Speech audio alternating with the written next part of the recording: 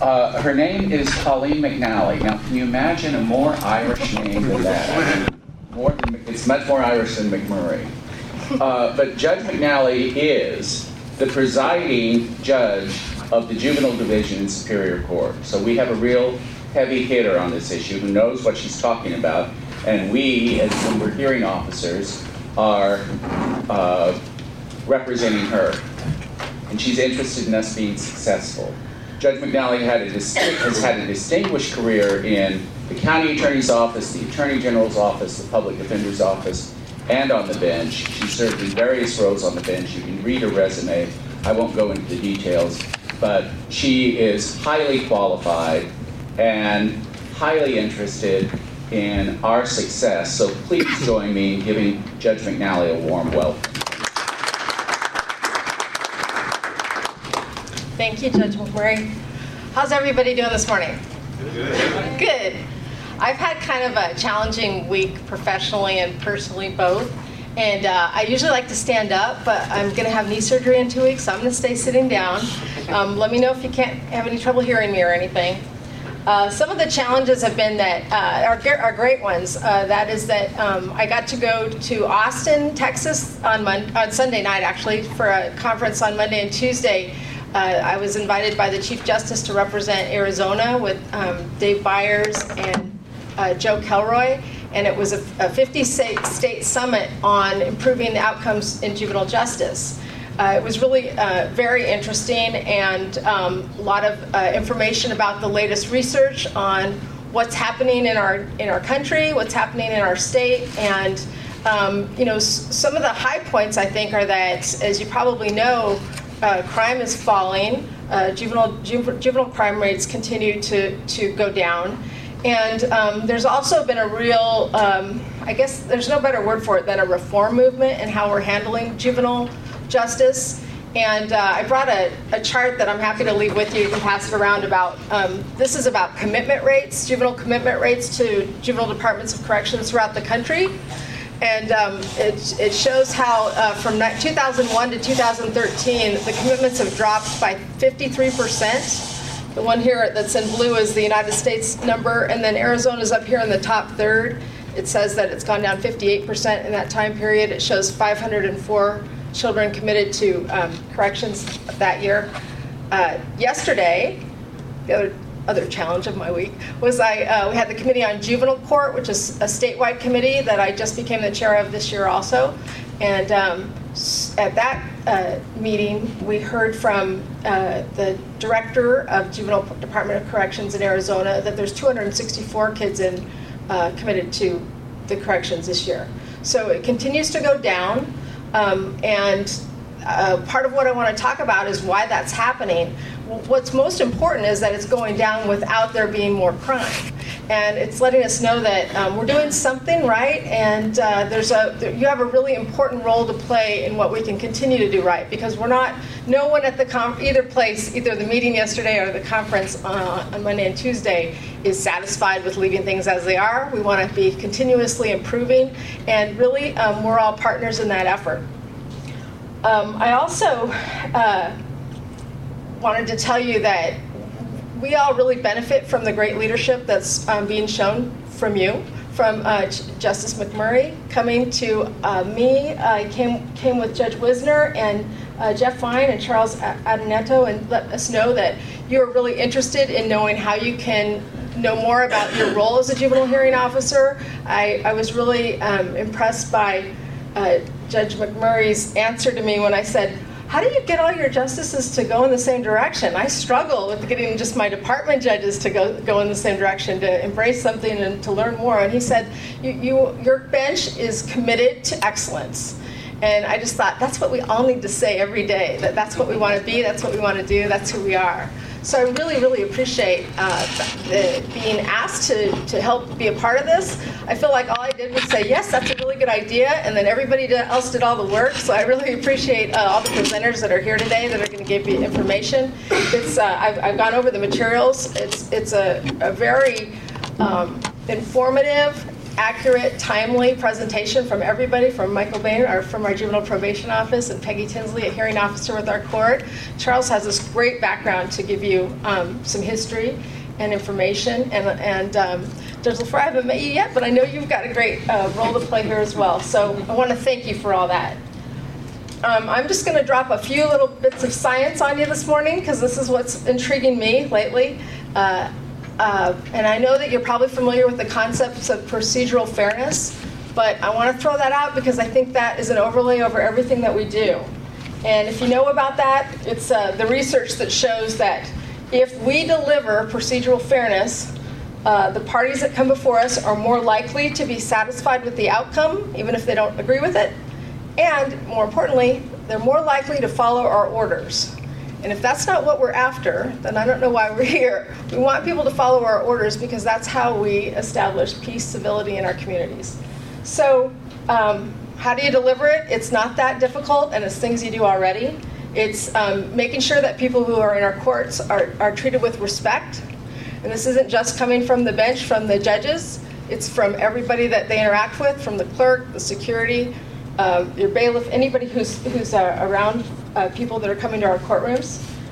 They need to feel that they're treated with respect, that they had a voice, they have an opportunity to be heard, and they feel heard, that they feel like the proceeding was fair, the decision maker was not biased one way or the other, that they have an understanding of what happened and what they're supposed to do next, and finally that they feel that the person making the decision really cared, that they cared about the outcomes, that they want things to be resolved or to be better. And those aren't that difficult to deliver, but they're also really easy to forget when we get busy. So I just wanted to kind of underline how important that is when we're dealing with kids. And we're in our community kind of struggling with remembering that they are children. We call them juveniles, we call them delinquents, we call them youth, and they're children. And another part of science that's really informing everything we do is what we're learning about brain science and adolescent brain development, and how they're not really quite done until 25 or 26. I was telling some judges from another state that I think we've been having that kind of judicial education for at least 10 years now at our annual bench conferences. Most people are pretty familiar with adolescent brain development, but it's really important to keep it in mind as we deal with children that come in front of our court. Our state, through the leadership of Chief Justice Bales, is focused on evidence-based practices, and all the probation offices throughout the state are developing evidence-based practices in everything that they do. And some of the evidence that I can just show you, this was very quick, is that they've had some longitudinal studies of kids that commit serious offenses when they're young, and it's called the Pathways to Desistance. I think it's an awful name because it's what is that? But it's why do kids desist? Why do they stop committing crimes? And the longitudinalness is to see what happened for all these kids, and they were actually Maricopa County kids that they studied, Maricopa County and also in Pennsylvania. And what we learned through that and some other studies is that actually, most kids grow out of their bad behavior. That's really good news for parents, that really just getting your brain functioning makes you do better. And that there are a couple key areas that they call, Michael knows all this stuff about criminogenic risks and criminogenic needs. You don't really need to know as judges that much about it, except that what your mom always said was probably true. It's who you hang around with. Antisocial peers can be a real indicator that you're going to keep getting in trouble, so she was pretty smart about that. And there's things we can do to encourage pro-social activities and behaviors. And that's really all about some of the things that we're doing today in our juvenile court, and what you'll be doing is what you are doing is juvenile hearing officers. We've learned that too much intervention can be harmful, actually. It can cause more criminal behavior by throwing the kids that are low risk in with the high risk kids, or putting too many probation controls on kids that would really do better if they just went back to their families and went forward. And we're learning also about the importance of connection to community. And that's really what I want to key in on as I close, and that is that you have such a strong role to play in that. When we require kids to come to our courts, we're at the Durango Courthouse that's down by the pound and the jail and the dump and all the other places where we take care of business in our county, and over at the Mesa Courthouse. But these are just centralized locations. Our kids are all over the county, and you're much more connected to the communities that they live in and to the community structures and supports that are around them. It's important to be able to connect them to those places and to those things, and I think you're in a key position as you determine what kind of referrals that you might make for, all of a sudden I can't think of the word that we used for when we don't prosecute them. Diversion. It's not in my head because it's Friday and I'm tired this week. So connections for diversion that you might come up with in your community can really start creating the kind of strong bonds that will help them to thrive. So I did want to say that I was hoping I'd have this administrative order finished today, and I do have it back from our attorneys at the court. But basically, I'm going to take some two expired administrative orders and try to clarify for the person that comes after me what it is that it means when the juvenile hearing officers are taking responsibility for cases in our county. And when I first got this, I didn't really know anything about it. I was, told, well, it's whether you opted in or they opted out. And I was like, okay, that's getting really confusing. I don't understand what it is. So we really, drilled down on what the statutes say, how it's supposed to work. We quit saying opt in and opt out. What I'm hoping is that when we finalize this order, it's going to make it really clear that the Maricopa County Superior Court, the juvenile court, is designating everybody that's here and also the city court judges as juvenile hearing officers, as long as the Board of Supervisors and the city approve of it, and that we are going to decline jurisdiction in these certain types of cases. And if there's a court that is asking us to retain jurisdiction, there's an actual mechanism to do that. We're going to set forth that you're going to put it in writing, and we're going to, then when the next presiding juvenile judge comes in and says who's in and who's out, there'll be an actual document that'll show who's in and who's out. I don't know how important that is to you, but I did want you to know that we were paying attention to it, and we're going to make sure that there's some clarification that goes forward for that.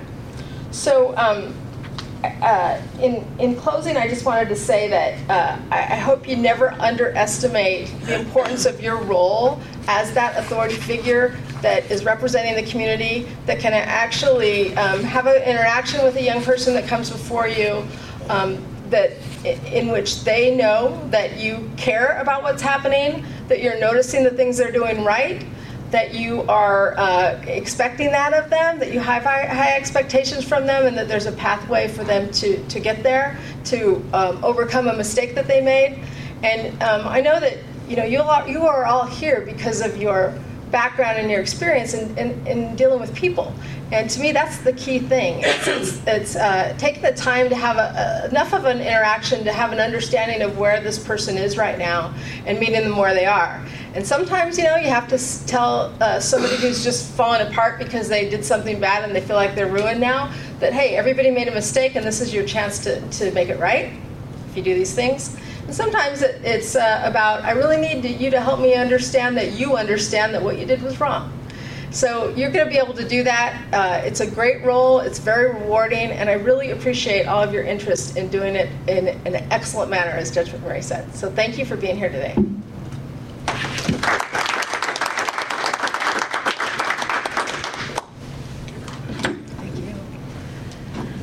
Thank you. So Charlie, you ready? Yes. All right. So let's start in the beginning, well, relatively the beginning, with the Massachusetts Stubborn Child Act of 1646. If a man has a stubborn or rebellious son of sufficient years of understanding, 16 years of age, which will not obey the voice of his father or his mother, and that when they have chastened him, will not hearken unto them, then shall his father and mother, being his natural parents, lay hold unto him, and bring him to the magistrates assembled in court, and testify unto them that their son is stubborn and rebellious, and will not obey their voice and chastisement, but lives sundry and notorious crimes. Such a son shall be put to death. Don't do that. Don't do that.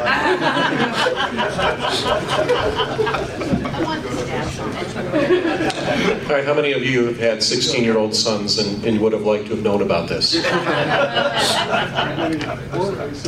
By the way, the Bible verse Deuteronomy is the same language, except you take them to the elders and they stone them to death.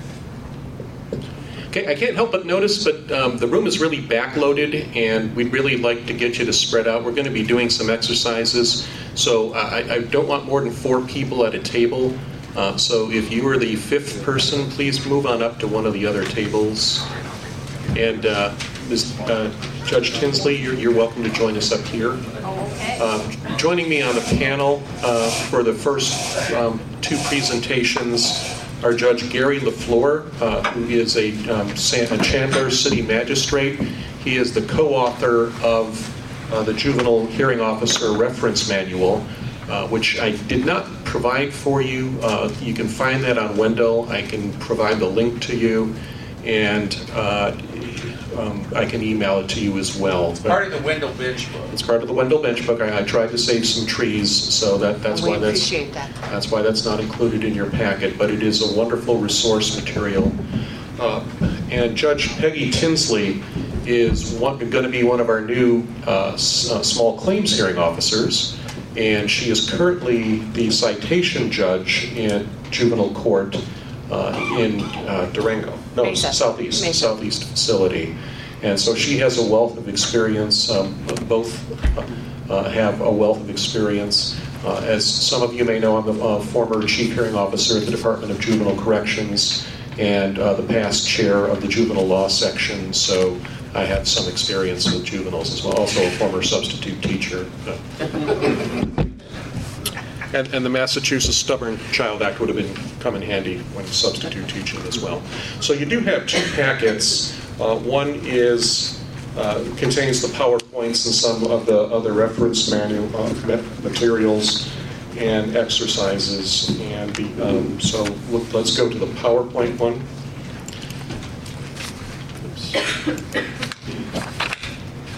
And so our objectives today are to just turned on. Let's read it. Jeff, just where's the side here? Yeah, if you leave it here, it'll pick it up. Yeah, it's not picking me up. It is. I can turn the volume up.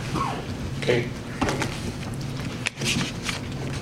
To recognize the goals and jurisdiction of the juvenile court, distinguish between juvenile and adult terminology and proceedings, effectively conduct juvenile proceedings in complete forms, and best practices and tips on how to choose the best diversion programs. And at that portion, we're going to be joined by Michael Bain from the Superior Court.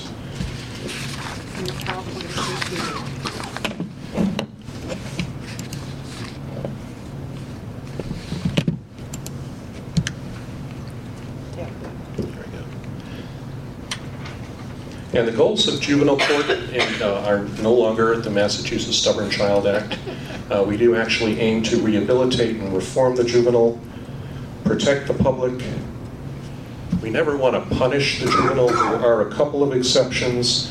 DUI has a mandatory minimum, graffiti has a mandatory minimum, and tobacco actually also has a mandatory minimum.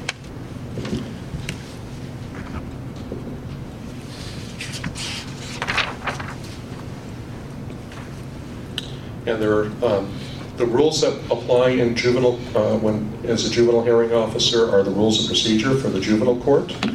Rule number 6 pertains to formality of proceedings, and proceedings shall be conducted as informally as the requirements of due process and fairness permit. And that's pretty close to the Justice Court standard also, isn't it? Yes. So that should be familiar to all of you guys. And what was fascinating when Judge McNally talked about procedural fairness is, some of you will remember, On September 25th, we talked about procedural fairness when we were talking about best practices for self-represented litigants. So it's the same thing, ensuring that people believe and feel that they have obtained a fair hearing in court, that the judge listened to them, heard them, and they had meaningful participation. The seminal case for juveniles is In re Gault.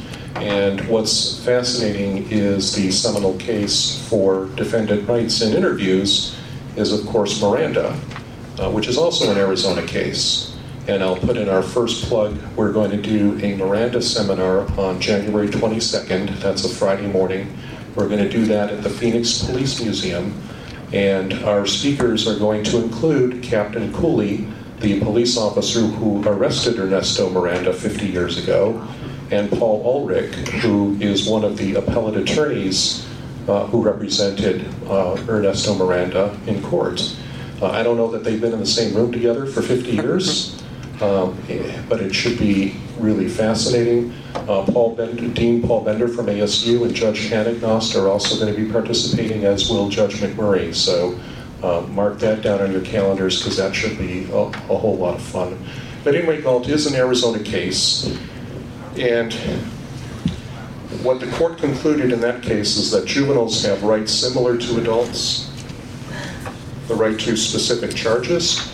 And what happened in that case is that was a probation revocation hearing, and the juvenile was hauled into court and didn't have a clue what the charges were against him, what the allegations were against him. So the Supreme Court referred to the situation as a kangaroo court and said that while juveniles have, the cases are less formal, that doesn't mean that they fall to the level of a kangaroo court, and it actually used that language. So the right to specific charges, the right to an attorney, the right to a trial, the right to confront witnesses, the right to testify or remain silent. So essentially, juveniles have rights similar to adults. The burden of proof is beyond a reasonable doubt.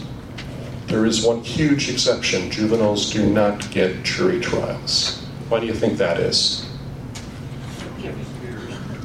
Okay, jury of peers, right. You want a bunch of 14-year-olds sitting in your jury.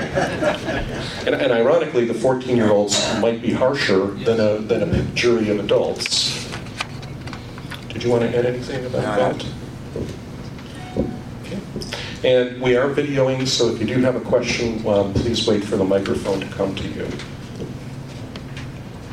So what jurisdiction do you actually have as a juvenile hearing officer? And when you are seeing juveniles, you're not the justice of the peace. You are a juvenile hearing officer. We want to, and we're going to be using that terminology because I want you to be in a different mindset because of the different rules and the different terminology that apply. Your jurisdiction is found in Title 8, 8-323B. Title 8 is the title entitled Children. So your jurisdiction does not come from Title 22. It comes from Title 8, which is why you're going to see some interesting things in there. You can do all non-felony Title 28, which includes civil traffic, it includes DUI, it includes reckless.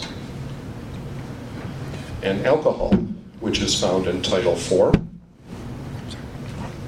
Also can do boating or game and fish.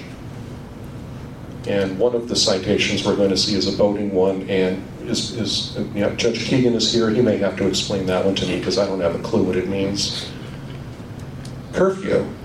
Okay, we don't normally see curfew, but curfew is one of those options, and you'll see that that can include the city code violation for curfew. Truancy, graffiti, tobacco, any city, town, or political subdivision ordinance, and interference with judicial proceedings involving disobeying or resisting the lawful order, process, or other mandate of a juvenile hearing officer, or a failure to appear related to any offense in this section. Any questions on jurisdiction thus far? So jurisdiction of juvenile hearing officers for civil traffic, if it is declined by Superior Court.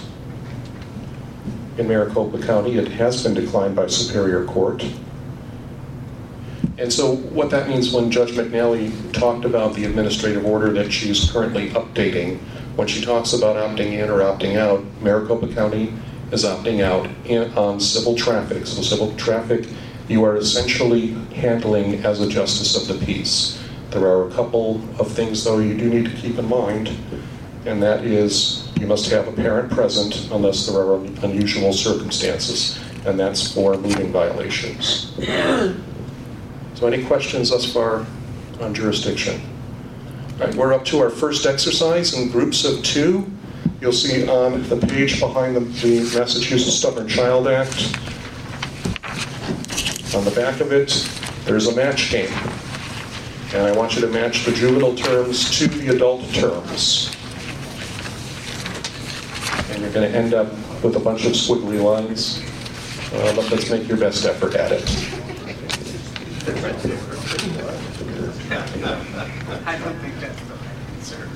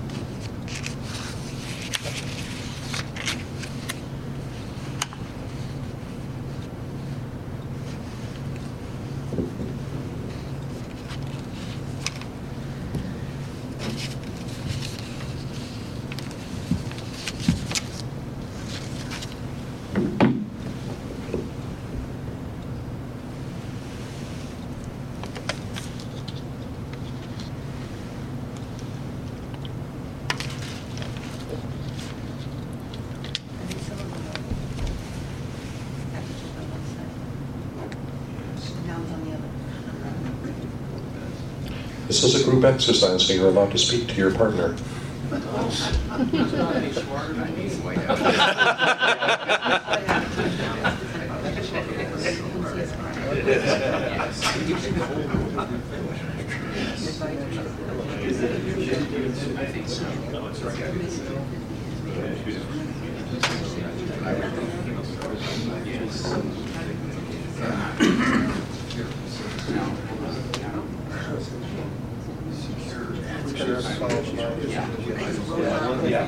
Once you got 3 or 4, there's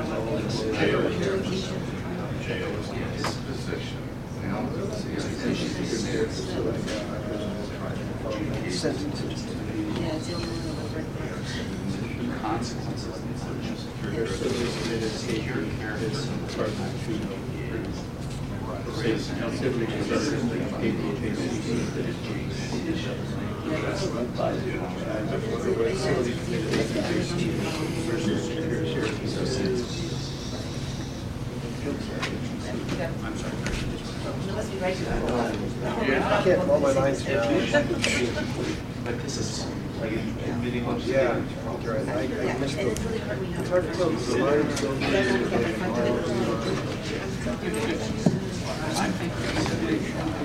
Got them all? I didn't have a chance. I was going to copy again. My short time frame we had, those were secretaries. And you should be sort of impressed by my beautiful grandchildren. They are beautiful grandchildren. Probably not as beautiful as mine, but you know. Oh, I'll take it on. Just because I don't have a photo yet. Pretty cute. I'm still, they spent the day with me Saturday, and I'm still recovering. That's what they do. You're both lucky and not that they're here. Mine are in Oregon. So I've got 2 in Alaska and 3 in Surprise. They're in Oregon. But Oregon's not a bad place to go visit in the summer. Yeah, a little closer than Alaska.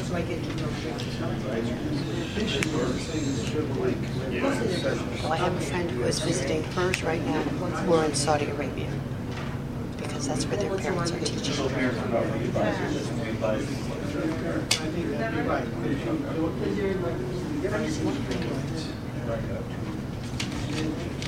Is she wearing a tutu?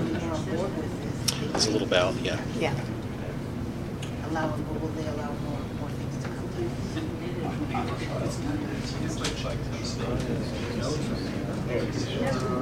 Yes. Are we going to grade their exams? Yes. Cool. If they got it wrong, they don't get the permit validated. I think it's too late for that. I'll tear it up. Before I forget, can you just come and say hello? She heard it was coming down here. Yeah, she's a sweetheart. And she's got some cute kids, too. Okay, does anyone need more time? And I forgot to tell you, if you get any of them wrong, you don't get your parking validated today.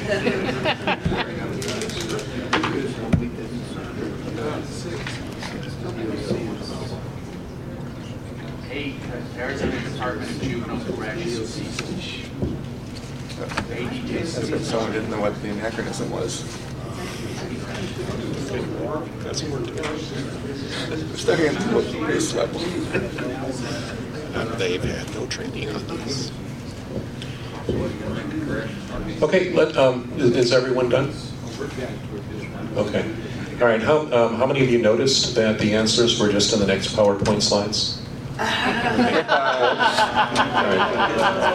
person who advances. But Maria, tear up Gerald's parking validation.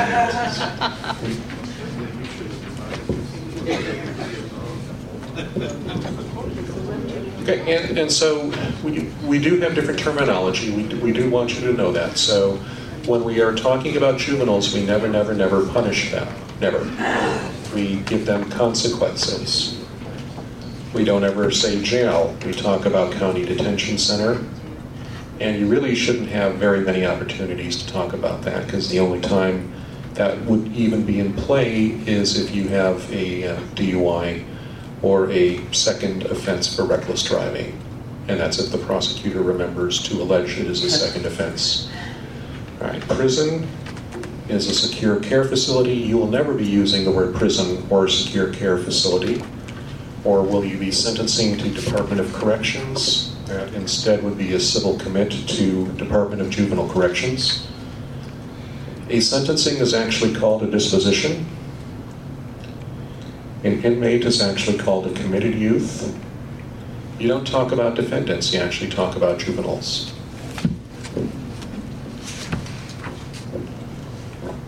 A complaint is actually a petition. The initial appearance is actually the advisory. And then this is a big one, you do not convict youth. They are adjudicated delinquent or incorrigible. And we'll talk about the difference between that in a few minutes. Charlie, let me interrupt for just a moment. You're probably going to be getting into this at some point, but I think use the microphone. I am using the microphone. You're probably going to be getting into this in just a moment, but I think right now it would be important to point out that given the screening that these citations go through, in other words, you're probably familiar with the fact that your citations are sent by your staff to the juvenile court, and then they may come back to you. So that process basically means you're getting the easy cases. You're not going to be sending anybody to jail with the possible exception of DUI, because those cases are not coming back to you. Juvenile court is taking care of those cases. Judge Huberman talked about they had been keeping some curfew cases. Well, they're probably keeping the curfew cases because that person has violated curfew multiple times. You're getting the low-hanging fruit. So you get a chance to be relatively gentle with regard to these people. You're not going to be sending them to jail. You don't have the serious, incorrigible, totally lost cases in front of you. And I think you're going to get into the mechanism about that. But I think it's important to point that out right now. Yes, we're going to spend a great deal of time on that. And to expand on that further before we actually get into it, what you will see is, by definition, everything that you have before you is diversion eligible. And I'll repeat that because that's important. Everything before you is diversion eligible. And so you don't need to send them to the prosecutor. You can, if the youth agrees, put them on diversion. All right, so to continue with the answers, a crime, there are no crimes. They are delinquent or incorrigible acts. You don't take a guilty plea, you take an admission. You don't hold a trial, you hold an adjudication hearing. There are a couple of other terms that are allegedly used, and those are in the juvenile court reference manual. Allegedly, a pretrial conference is a non-witness setting, and a change of plea is can also be a non-witness setting. I've never actually seen those phrases used, and in fact, when you go to those manuals, they still talk about pretrial conferences and changes of plea, so I wouldn't worry about those terminologies. But are there any questions about the terminology before we proceed? Okay, here's another thing you're going to be tested on. And it isn't this fun, and I'm sure it came out way too small in your paperwork to actually follow. But this is the actual process for juvenile court, how something would get to juvenile court. And the process that we have is, again, a lot easier than this is, but this is the full process. It would begin with a delinquent or incorrigible act, and then they're encountered by police, parent, or school. They can do diversion at that level. It goes to the county attorney, and the county attorney can either do a direct file as an adult, we're never going to see that, or they can file a petition in juvenile court. They can also do diversion from the county attorney level. If it goes to juvenile court, it's a petition filed. There's an advisory hearing, which again is the arraignment. The adjudication hearing is the trial. It can be dismissed at the advisory. A transfer hearing would send it back to adult court. After the adjudication hearing, the disposition hearing again is the sentencing, and then there are the sanctions. A lot easier than it looks, right?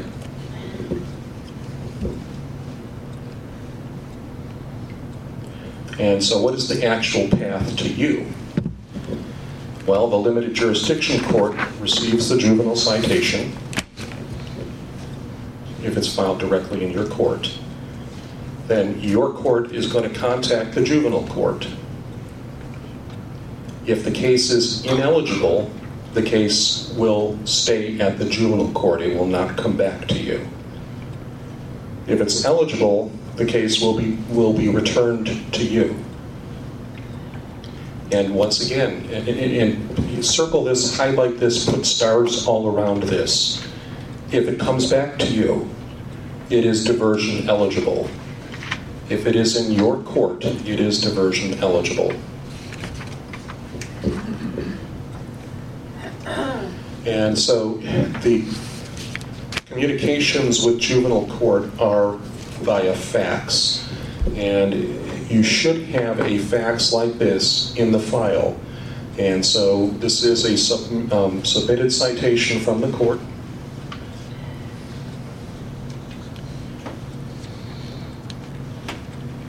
and it's a returned fax, and right over there it says eligible. If it's not eligible, then it will say ineligible, and you should not have it in front of you. If you have a youth in front of you on a short form ticket and you don't see one of these in the file, you might want to stop the proceeding and have staff follow up on whether or not it has been referred to juvenile court and that the youth is in fact eligible. Maria, did you want to add anything at this point? You need a microphone, unless you're saying no. No. Okay. One question. When you say eligible, diversion eligible, are you referring to the charge being diversion eligible or the particular juvenile being diversion eligible? The charge and the juvenile. That they have reviewed that. What that means is the juvenile court has reviewed the charge and they reviewed the youth's history and have determined that on the charges before you for this youth, that youth is eligible for diversion.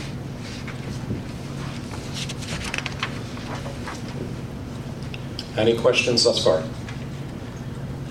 Okay, now yes, Judge Ash. We need a microphone. How does this pertain to the parents who are cited in the court for their youth who are not doing what they're supposed to, or not enrolled in school? I guess that's a parent's responsibility. They always appear with the youth who wasn't enrolled in school.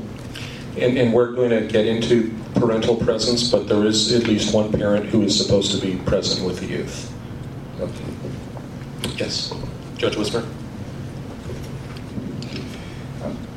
Perhaps at this point, if there could just be a very quick, for everybody gathered here, a quick description of what makes it diversion eligible as far as the status offense versus misdemeanor, and what actually serves as a criteria for them to determine, yes, indeed, it is diversion eligible, and that's why it's being left with the juvenile hearing officer at Justice Court.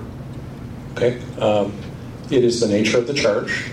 So it has to be a misdemeanor or a petty offense or a status offense or an incorrigible offense. We're going to get into those definitions.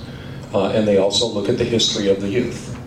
So the juvenile court makes that determination.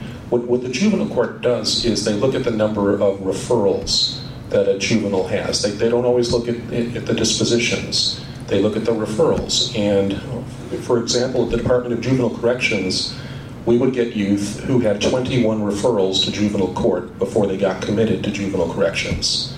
Or if you do something really, really bad, they could have 6 referrals before they reach the Department of Juvenile Corrections. Once we get into the merits of what we go into, you're not going to be getting the bad youth. You are not going to be getting theft of a means of transportation. You're not going to be getting armed robbery. You're not getting burglary. By and large, what you are going to see is alcohol, tobacco, curfew, truancy, traffic. Traffic's a big one. And so, by definition, and frankly, I'm not sure you're even going to see any DUIs. So we're not going to be spending a lot of time on DUIs today because we reviewed about 3,000 citations for juveniles recently in our courts, and none of them were for DUI. So the juvenile court is keeping those, apparently. The other important thing politically to recognize on this point is Bill Montgomery has been completely involved in the whole process of what gets sent back to justice courts. And Bill Montgomery, who's not big on diversion in a lot of areas, he says everything that goes back to justice court is diversion eligible.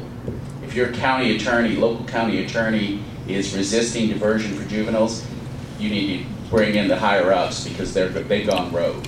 Montgomery says these cases are diversion eligible. And follow up to your question also about the parents, you may have, just turn your hat around, the parent has to be there with the juvenile, but you may well see the parent charge, say, on returning to itself, and then you turn your back to your JP hat, turn your hat around when a juvenile is there and you're a juvenile hearing officer. Same circumstances, 2 separate courts, 2 separate jurisdictions. And when you see the parents for truancy, you see why the youth has a disadvantage from the start, because there's probably some substance abuse issues or worse involved with the parents as well. Judge Hooperman. Yeah, I'm sure you're going to get to the how diversion works. I don't want to jump ahead to that. We're saving that for the end. Yeah, but the concern that I always have is that I know that the juveniles in the juvenile court always get an attorney appointed. And what do we do when they come to us that we don't appoint attorney? I mean, I assume if we give them diversion, it's not that big a deal, but... Well, they don't always get an attorney in juvenile court. In citation court, before Judge Tinsley, they're not going to get an attorney. Just like with adults, they're only going to get an attorney if they're facing potential detention time. Which is any misdemeanor? Any misdemeanor, any alcohol offense? No. The only charge, right, DUI or a second offense of reckless driving are the only things that are mandatory jail time. Well, right, I'm not saying mandatory, I mean just the potential. So You're not as long as we're not going to give them jail time, it's okay. You are not going to give jail time. Everyone that you are seeing is diversion eligible. Judge Ash. In this chart here, the big question I have is what to do when you try and work with the youth and they just don't do anything you've asked. We're going to get into the specifics. Are you getting this hearing to get them back into juvenile court? We're going to discuss that at the end. The different remedies about what to do with youth who just aren't going to get it. Stubborn and rebellious? Stubborn and rebellious, yeah. Can we put them to death? So we'll send them to Massachusetts. Okay.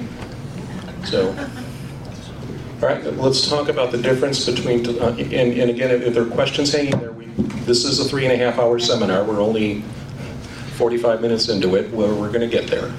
Delinquent versus incorrigible. A delinquent offense is an act that would be a criminal or petty offense if it is committed by an adult. An incorrigible offense is a prohibited act that would not be a criminal offense if committed by an adult. So examples are curfew, truancy, and tobacco. So why isn't alcohol considered an incorrigible offense? There are some adults who can't drink up to... Take a microphone.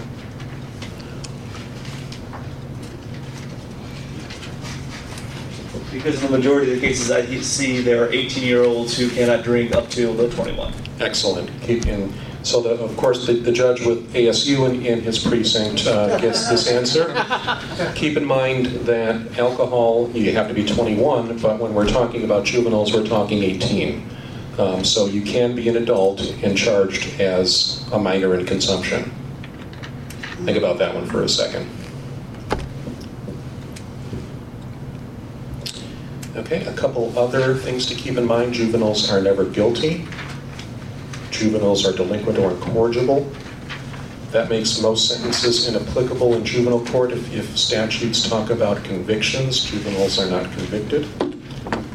And it does have implications on future employment if they're accidentally convicted rather than if they're adjudicated delinquent. Did you want to add anything to this? Not right now.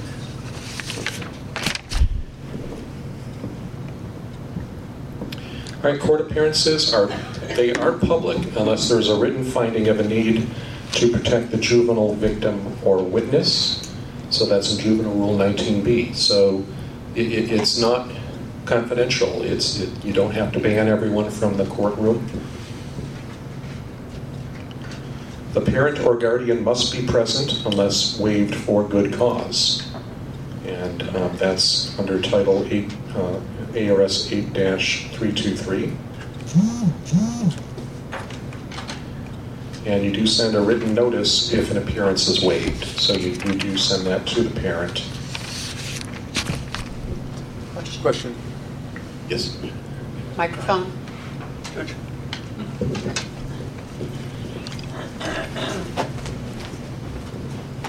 On the parent being there, is that true even just for a civil traffic issue? For a moving violation, yes. Okay. Then waived for good cause means, can we waive them for good cause if we feel like it's not necessary for the parent to be there? Or what does that mean by waived for good cause? Well, the parent is necessary to be there. That's in the statute. Good cause would be they work minimum wage and cannot get the day off They're and incarcerated. there's no one else, they're incarcerated. Other exceptions, the minor is legally emancipated, the minor is already married at that point in time, the juvenile's 3 days away from turning 18 when they get their traffic ticket.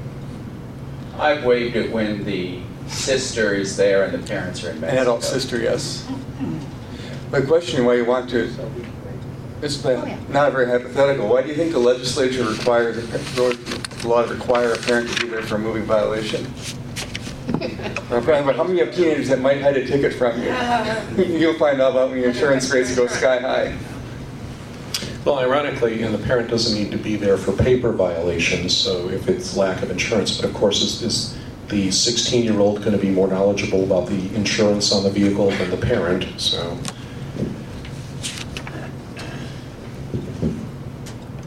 But no, you should not be waiving appearances as a matter of course. All right, per parent or juvenile failure to appear, the juvenile hearing officer shall issue an order to show cause. And we'll talk about that later. And you'll see in our forms packet that there is an order to show cause for the juvenile.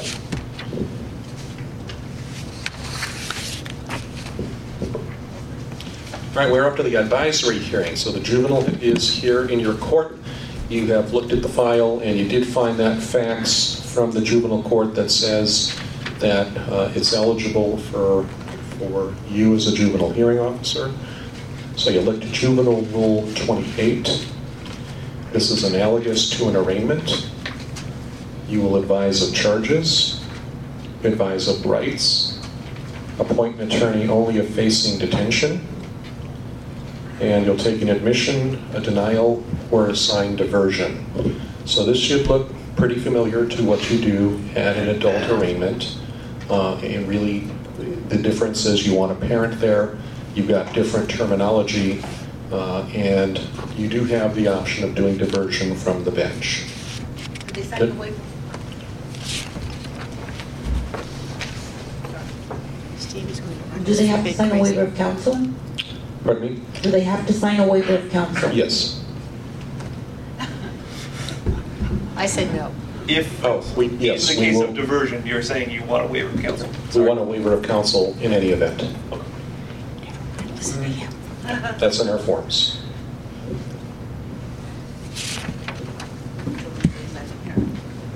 All right, for diversion, in statute, the county attorney has sole discretion. And once again, in Maricopa County, if it is referred back to the Justice Court, it is eligible for diversion. And we do want to set review hearings to ensure compliance. And we're going to go through the process, we'll go through the paperwork and the procedures. Yes? Maybe I wasn't paying attention, but I thought I heard you say two things that are the opposite. One, you said that we have the option to do diversion from the bench, and then I see diversion, county attorney has sole discretion. Correct. And the county attorney with the juvenile court they've got their deal as to what's eligible and what isn't for diversion. And so by it being returned to us, it has been approved for diversion. That's the most important thing I've heard since I've gotten involved in this thing, is if it's in front of you, you can use diversion. It also, Bill Montgomery has said if it's in front of you, you can use diversion. I would have kept it from you if I didn't agree. and the approval also refers to the county attorney approving the diversion programs that are used. And that's critical for justice of peace, but in municipal courts, when we have our own programs, they all have to go through the county attorney's office and be approved first before we can use them also. Which is one of the reasons we have Michael here today. Okay, so any questions about that? And again, we're going to finish with talking about some of the programs and the best practices. The admission proceeding. What is the admission proceeding? That would be the change of plea, but you're not going to call it a change of plea, you're going to call it an admission proceeding. The record must show that the juvenile is aware of the constitutional rights and potential consequences. You must find a factual basis, and you have to use the correct form. And we do have that form in your packet, and we will go through it. You're going to be doing some advisories, and you're going to be doing some admission proceedings today. Right, what is the adjudication hearing? Trial. The trial. Trial, okay, but you're not going to call it a trial, you're going to call it an adjudication hearing. That's Juvenile Rule 29, and again, that's if there's a denial of charges. It's analogous to a trial. The one kink is you do it within 60 days. We're supposed to do the juvenile matters quickly, and I think the best reason for that is I think juveniles have short attention spans. And they're going to turn 18 on you. And they're going to turn 18 on you. Although, if you have a situation where you want more time, you can use Rule 17 for an extension of time if it's in the best interest of the juvenile, and both sides agree. I suspect you're not going to have very many adjudication hearings because if it goes to the prosecutor, I think our experience is the prosecutors don't want to prosecute these. But we'll go through what an adjudication hearing is. And again, they have all the rights of an adult at trial except the right to a jury. An adjudication finding, so if you actually do have an adjudication hearing, the juvenile hearing officer must make written findings in the minute entry or order, either that the charge is proven beyond a reasonable doubt and the juvenile is adjudicated delinquent or incorrigible, or the charge is not proven and dismissed, and that's Juvenile Rule 29E. And you will see when we go through the forms that on our order form, our judgment and order form, if you do the hearing, you're going to check a box that actually says the charge was proven beyond a reasonable doubt and the juvenile is adjudicated delinquent or incorrigible. You need to check that box.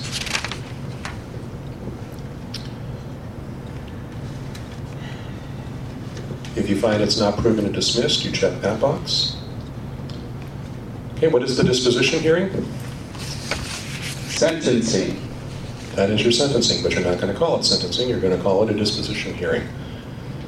And that is under Juvenile Rule 30. That is analogous to sentencing. And there's exclusive disposition for fines or reprimand, except we don't call them fines. And we can do summary probation. That's unsupervised probation. And before you ask, it will always be unsupervised probation. Unsupervised probation is the only option. It's actually in Title VIII that unsupervised probation is the only option for a limited jurisdiction juvenile hearing officer. So there is no opportunity whatsoever for supervised probation. But a question, even though it's unsupervised, you can still have it monitored if you have that capability. We don't. Maybe he does. Yes, Maybe some of the cities. We have an in-house probation department, and we will use them just to monitor, or if they don't want to, I have a young lady, she was refused, she was a child that refused. I had her come back to court once a month for 5 hours of community restitution each month for a year. Had her and her parents show up to court every month to show that she's doing something, put a tight curfew on her at home, and told her, your parents asked mother and father was there each time how it's going on. And we're able to, even though it's summary probation, we're able to monitor it, personally monitor it closely by just having her come to court and keeping tight caps on her. Right. The only way for our courts to do it with the resources that we have is for you to set review hearings. And you can do that. You can set review hearings as often or as inoften as you would like and follow up with the youth. I mean, one of the options that we have is to make the youth write essays or to write apology letters and read them.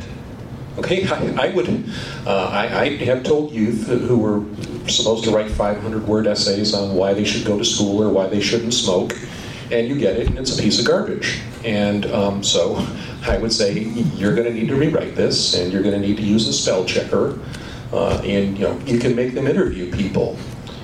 If it's tobacco, you can have them interview a doctor on why they shouldn't be smoking. Hopefully, they're interviewing a doctor who doesn't smoke. But those are, if you're going to make them write essays, then read them. Some of them are fun. All right, victims' rights. That's Juvenile Rule 21. Victims have right to notice and to attend proceedings. It's basically not really any different from adult victim rights. Restitution. is contained in ARS 8-323F, and you can order full or partial restitution. That's contained in 8-344. You can order restitution by the parents up to $10,000. And there's a couple of statutory sites for that, and there's also a restitution lien available. Now, I put the slide in here to let you know that there's restitution. I really don't think you're going to see any restitution because, by definition, if it has come to us, they're eligible for diversion.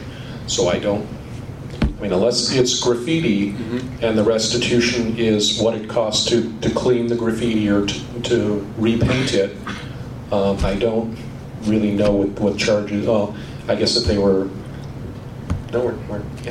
so other than graffiti, I don't know what you would get. Leaving the scene of accident. Or Causing damage in an accident, okay. maybe. Vehicle accident. All right, we're coming up on our first break. Are there any questions?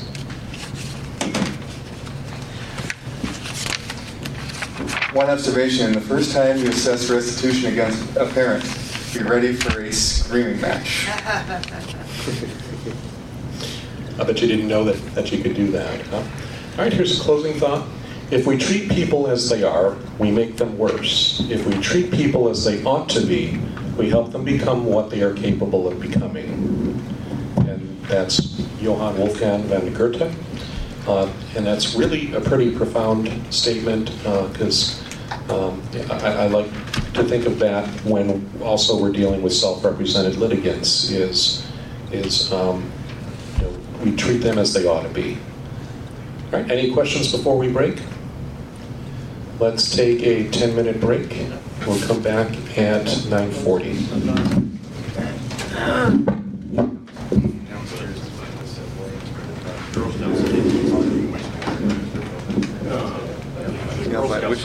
I can't. That's a gal shut out the voicemail. Yeah, the reason why I just hadn't turned the volume up, that's why it didn't do too well when you put it in the stand.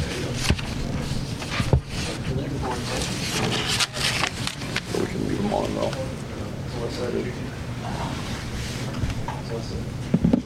I can't believe how expensive 9-volt batteries are. I went to go buy some this morning. I went to Flying J gas station. $6 a pound. Whoa. The restroom is on the 8th floor, not the 9th floor. Okay. So maybe I shouldn't mention it then, because we get the juveniles.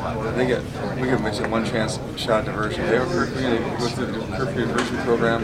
They come back on the second one. Then we go straight to another alternative, another method. We're talking about it, but you're here. You probably have resources we don't have, but we need to talk about what is out there that we can look at in the future. So talk away. I'll tell you guys what my questions are going to be during the next. What do you do if your diversion program is not on an approved list? Get it approved. Get it approved. Well, yeah. And then the other, I noticed that who approves the list. I mean, the Girl Scouts made the cut, the Boy Scouts didn't, which I find interesting. Girl Scouts sell cookies. Yeah, they're on this parenting skills handout thing. Life skills thing. Surprisingly enough, there's almost always money involved, and it may be who paid whatever it takes. Well, the best underage drinking diversion program out there is the Wake Up program. I've used it for 10 years. The person you should ask that question is Michael Bain. Okay. Who is just stood up in the white shirt there in the back. To you. I think he heard his name and he's going to run. Because I've asked him about getting other things into the diversion program, and frequently it's that the county can't afford it. The county didn't pay for anything. It's an offender pay program. I'm not going there because I don't know. Okay. I'm going to the It's the equivalent. I had a family come in. They said to put their daughter on alcohol diversion program. They said, can we substitute? She just got out of 3-day inpatient. Yeah. That's okay. Our 9-hour classroom is really not going to add anything to the 30 days that she's in inpatient. But see, I always say yes to those kind of questions. Maybe I don't have the authority to. Yeah. I passed the buck. We have to talk to our probation department about that. Yeah. Okay, so as we go through the different types, we'll do some of the scenarios, and I'll let you be the judge. Those are ones. You want to play them up and have some fun with it, or just go straight? We can have a little bit of fun, but I mean, the most important thing is that they learn. Yeah. And kids are going to be jerks, and as you pointed out here, parents occasionally are the jerks. And each one, almost every one of these came out of a jerky juvenile, or a really bad kid. Well, I did some scenarios when we did the self-represented litigant, and every single scenario was based on a real case. So I know. Yeah, I got a little application in such a corrections. It actually took a while to catch on with the parents. I'd sit there, it's like, is this parent dissent with kids on the phone? Yes, actually they are. The parents fed up with the kid and they want him sent back to juvenile corrections. And it took a while, and it's like, okay, this is going to be one of those. There are the unfortunately, see if they're not anymore. They'll come in, the parents are Freeman. Oh, joy. The kids off the way. Great start of life.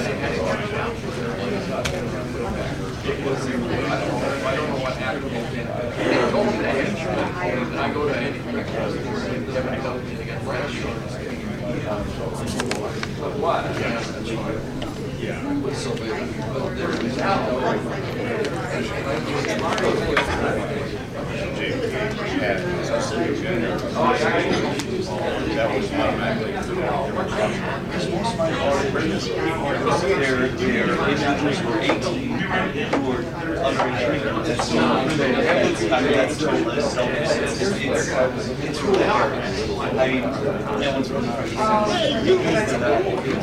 They're all really special as far as she cries out.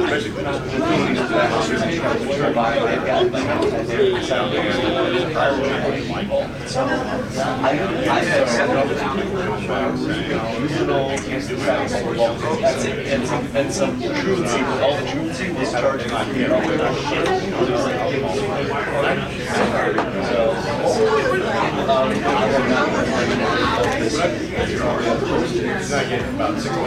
got a bunch of how about you get a lot of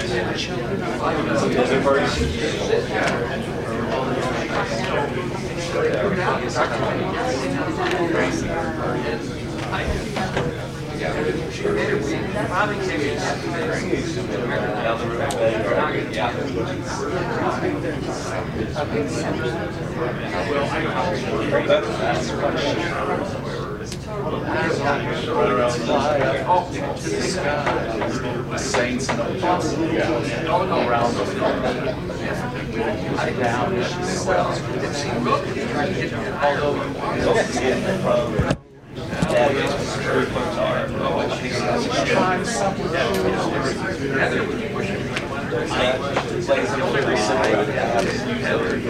so I don't know. Oh yeah. I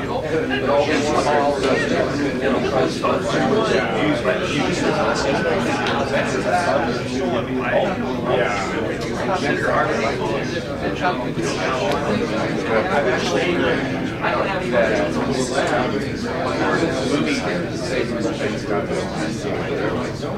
She didn't sign.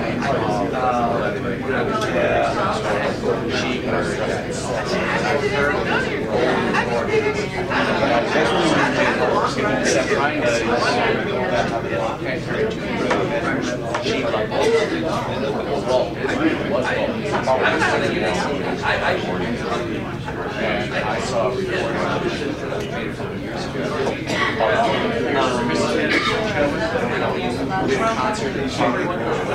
Charles, so what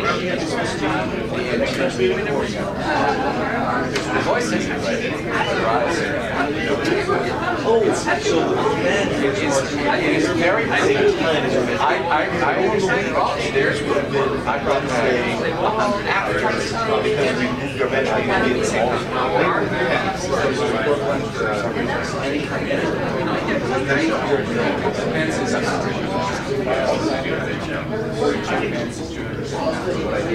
yeah, that's gotta be something else.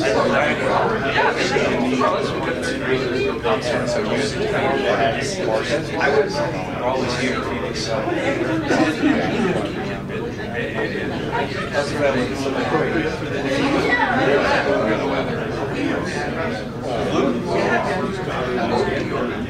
I I went to the bank and I said, I want you to know.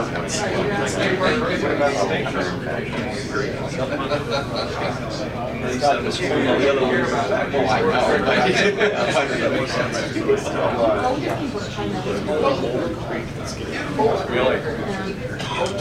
I wouldn't. No, no worries. No, I had clients were at the airport. My wife worked up there. Came back.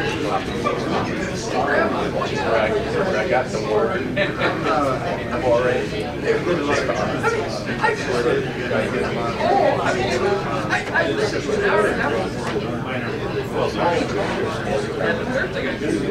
If I had responsibility here is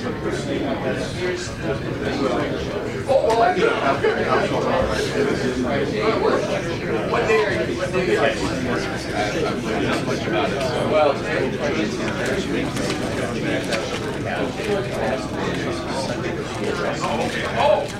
well then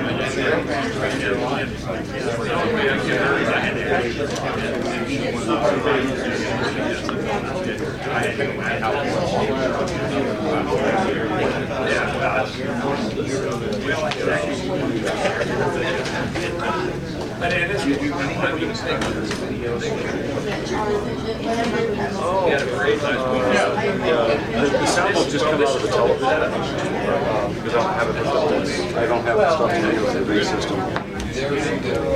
So I gotta buy some more cables. The volume level, crank it up there a little bit. Keep going. That's it here from there. Identify problems that are like training or amount of serious and of course that's a great idea. And I'll be happy to take the show. And now we've got a slide from West Side Story. Yes, the video. When we take a show on the road, there are other counties like Wapanita County where the JPs in Flagstaff City Court do weekend jail court and they arrange the juveniles. So they actually make detention issues. So when we take it on the road, we could tack on an hour at the end because they actually are making detention decisions. Wow. So I'm going to keep your mics calibrated the way they were, so continue to use them the way you were using them. Okay. And so you didn't tell me that I was going to be here to get exercise. You can give it to someone else if you want them to run around. I think your Fitbit's going to go crazy today. Your Fitbit's going to go crazy today. With all the running around you're doing. Actually, I'm leaving it over there. I should put it in my pocket.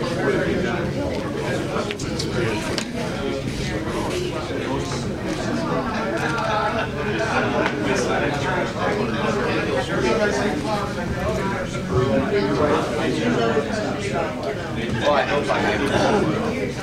Marcus, how are you? Along with yourself?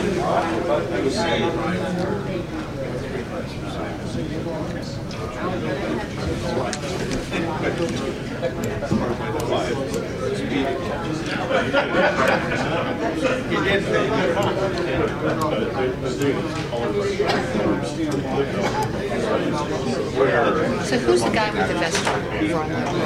You know, I don't. It's been so long. I mean, I want to go check IMDb and find out who it is. God bless the internet. Okay, so this next session is a panel, so everybody get ready to go.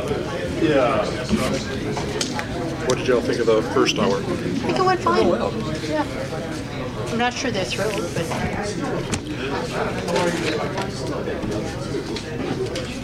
But it's Friday morning and it's early. Yeah, and I didn't get the coffee. No free food, no free coffee. I gave you guys water, but... Judge McNally took your water. If you need water, let me know. I thought we were going to share a water.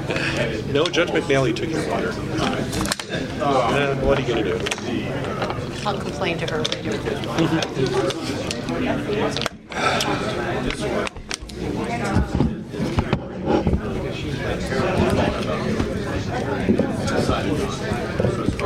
Okay, please take your seats.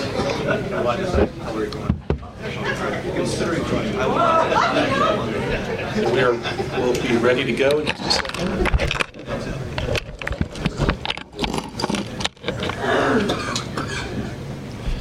And we're going to begin with a video that's actually quite profound, because I'll bet you didn't realize that West Side Story had a fabulous analysis of... Okay, watch McMurray doing cool. Stay cool, boy. The reason because he does it. And feel free to break out in song and dance during the video, but really I want you to listen to the words, because it really looks at different ways that we have looked at what to do with juvenile delinquents, because there were efforts in the late 90s to treat it as more criminogenic, and that's when juvenile corrections grew.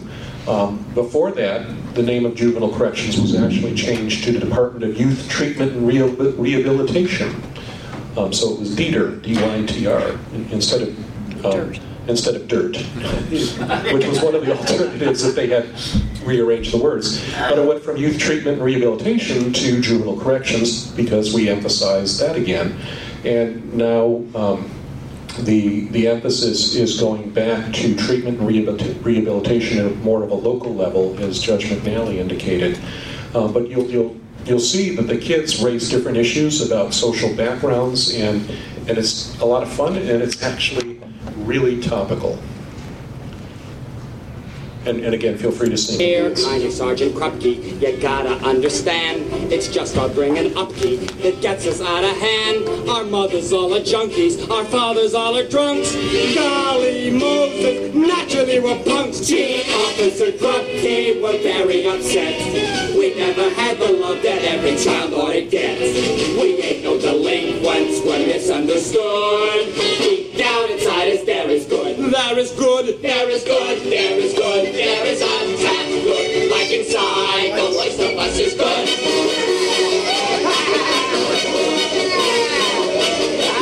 That's a touching good story. Let me tell it to the world. Just tell it to the church.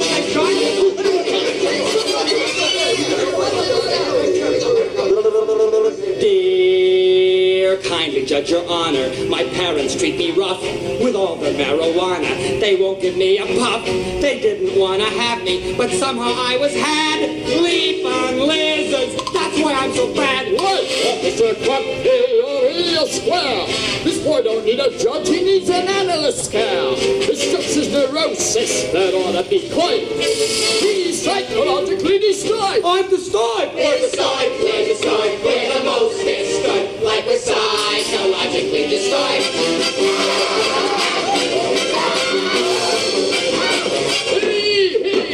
In the opinion of Escort, this child is depraved. On account he ain't had a normal home. Hey, I'm depraved on account I'm deprived.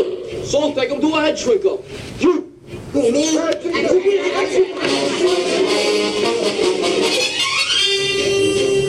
Oops. My daddy daddy beats my mommy clobbers me. My grandpa is a commie, my grandma pushes tea. My sister wears a mustache, my brother wears a dress. Goodness gracious, that's why I'm a mess. Yes, Officer Krupke, he shouldn't be here. This boy don't need a couch, he needs a useful career. Society's played him a terrible trick. Unsociologically, he's sick. I am sick. We are sick, we are sick, we are sick, sick, sick, like we're sociologically sick.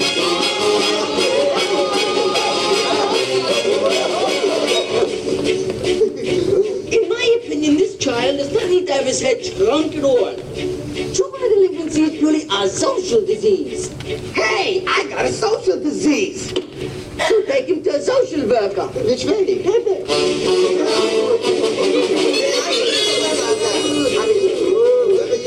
Dear kind social worker, they tell me get a job, like be a soda jerker, which means like be a slob. It's not I'm antisocial, I'm only anti-work. Glory Ivy, that's why I'm a jerk.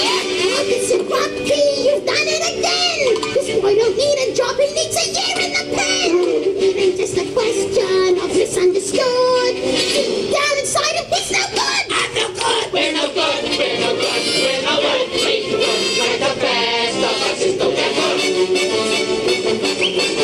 The trouble is he's lazy. The trouble is he drinks. The trouble is he's crazy. The trouble is he stinks. The trouble is he's growing. The trouble is he's grown. Krupke, we've got troubles of our own.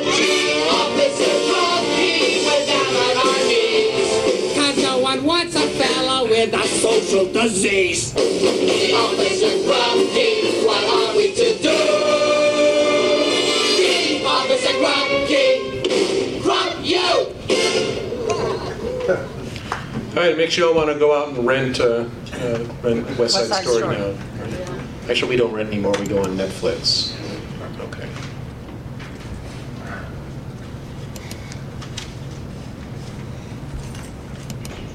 Question for you guys. How many of you have had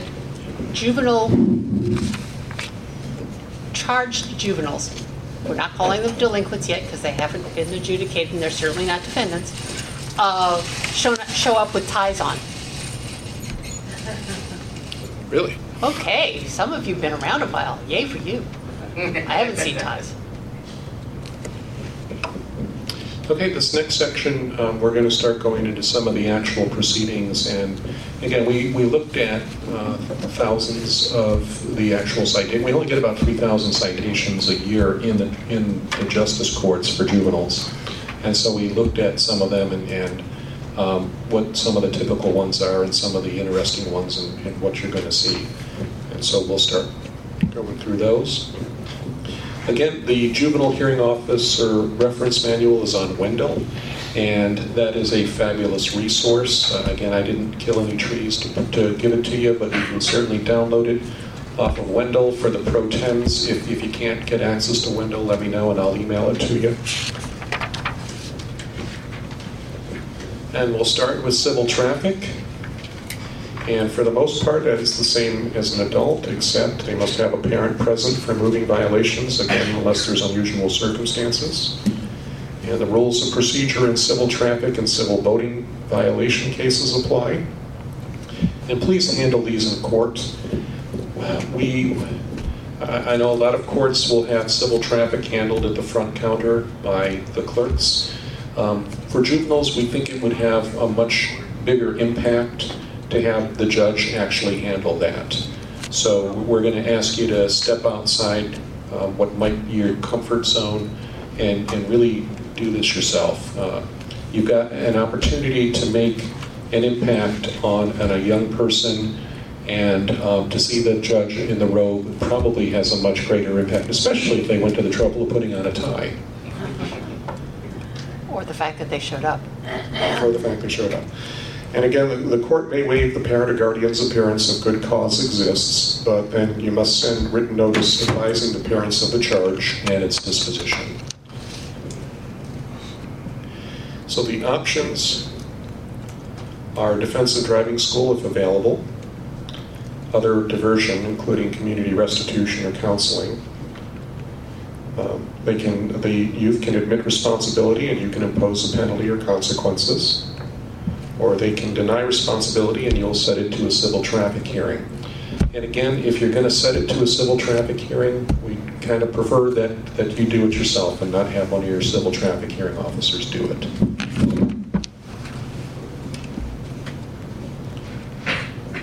For civil traffic, that ARS 28-1598, unless another amount is stated in a specific statute, the maximum civil sanction is $250 plus surcharges. And if the sanction is not paid, the court may suspend the juvenile's driving privileges until the penalty is paid. That is your sanction. There are not a whole lot of sanctions that we have for juveniles. The driver license suspension is the big one. So let's look at some citations. The no valid driver's license is a huge one. You're going to see that a lot for juveniles. Sometimes they haven't gone through the process. Other times they may not be documented and may not be eligible for a license. Or they might not be 16 yet. Use your microphone. Or they might not be 16 yet. The other one that we wanted to show you here is the no adult besides permittee. And Gary, do you want to talk about that? Yeah, that would be someone has basically their learning permit, their starting license, and they're driving without having the required adult with them at the time. Well, but going back on a no valid driver license, I found over the years it could be a good time to ask the child, basically the juvenile, so why were you driving? The usual response is, well, I was going home from a party, I was going home from school. No, I guess that's the wrong question. It's what you're doing. Why do you think you have the right to operate a motor vehicle when 3 million people have to have a license to drive? I have hem and haw, roll the eyes. And the parents there, and ask the parent, do you know this was going on? And if they say, yes, I let him drive, then explain to the parent, well, you don't have to be charged, you've now already been charged with Class 2 misdemeanor, allowing an unlicensed minor to operate a motor vehicle. And to the juvenile, if you didn't get permission, then you just stole the car. So you're lucky you can be here, it's the least that could happen. You could very easily have them put for auto theft in juvenile court. It's those kind of things over the years that actually sometimes just see the light bulb go on in both the parent and the juvenile's faces. The other ones that you see on this particular citation, spilling load on highway and load or cover on load insecure, those are not your typical citations for minors. I thought that was fairly interesting. Apparently, I mean, it's not a commercial vehicle, so they must have just been helping somebody move, or they got garbage coming off the back or whatever. So this is one example of a citation. And here's another one, permitting an unauthorized person to drive. And this one, the no adult besides permittee was 283154B2, and this one is 283475. Did you want to address that one?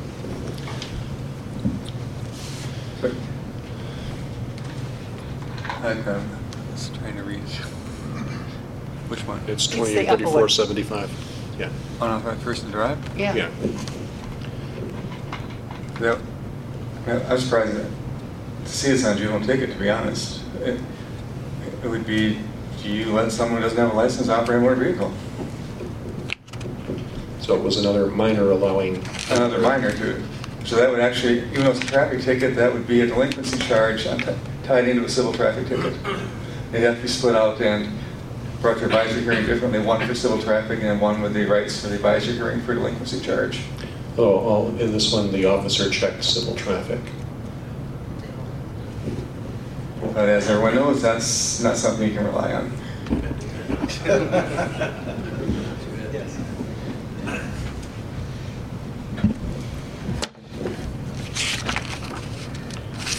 All right, so before we move off of civil traffic, let's do a demonstration advisory for that.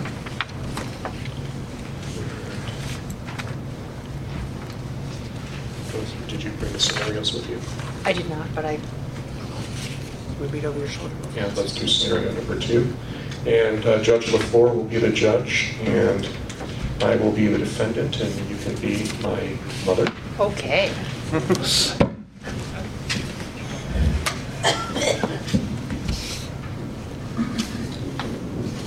Oh, is Charles Arenado here? Yeah, I'm the one wearing the tie. Congratulations, young man. Don't talk that way to the judge. Sorry. You're here on a civil traffic ticket. It's alleged that on October 15th, that you were operating a motor vehicle without having a valid driver license. Do you understand that's what you're charged with? Yes. Now, this has a possible range of penalties. If you were to commit the violation, the penalty could range from nothing up to a $250 fine plus surcharges. And given the fact that you're under age of 18, the court would consider your circumstances and perhaps allow you to do some community restitution work in lieu of having the civil sanction commonly called a fine. Second option, if you didn't deny the charge, we'll set this for a civil traffic hearing, and at that time, the state must appear and prove that you indeed did have this violation. Do you understand those are your options, sir? What was that part in the middle? Yes, I understood that. To the charge, do you admit or deny? Well, Mom here said that I could drive. She wanted me to go to the store and buy some female stuff for her. Excuse me, ma'am, is that correct? No, that would not be correct. Mom. I sent him to the store to buy beer.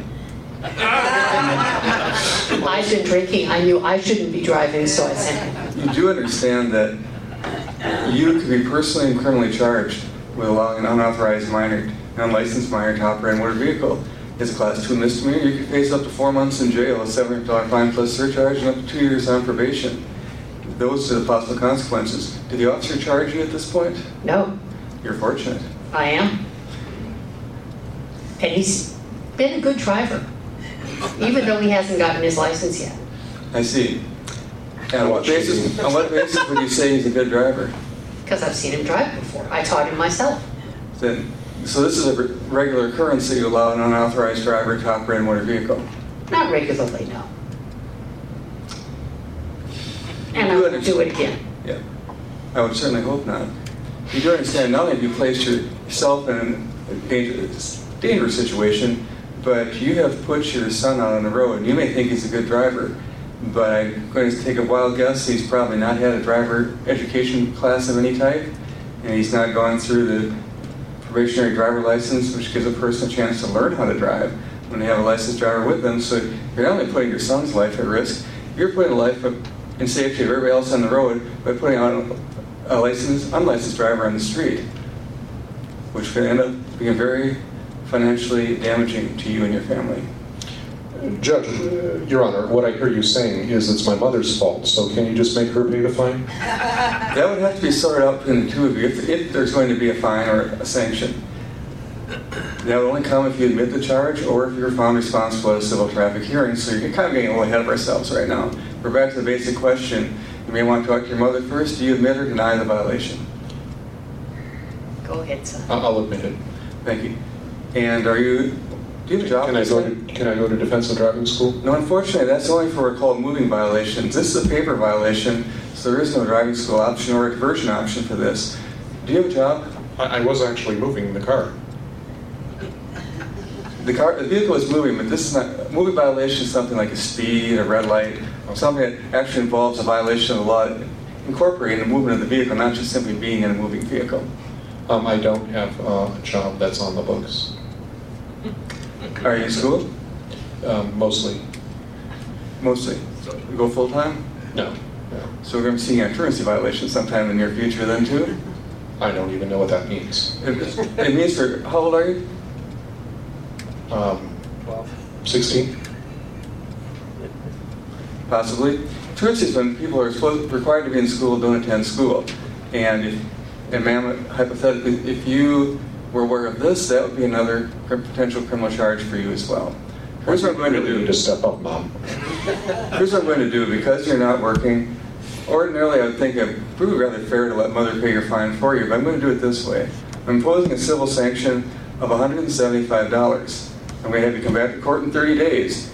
If you come back and show you've done 20 hours of community restitution at a legitimate nonprofit or charity, then we'll drop that fine down to nothing. Otherwise, you've got a choice in your family. You do 20 hours for your restitution, or a family you come back and pay the sanction. Thank you, Your Honor. You're welcome. Clerk will help with the rest of the paperwork. Thank you. All right. Any questions? Yes.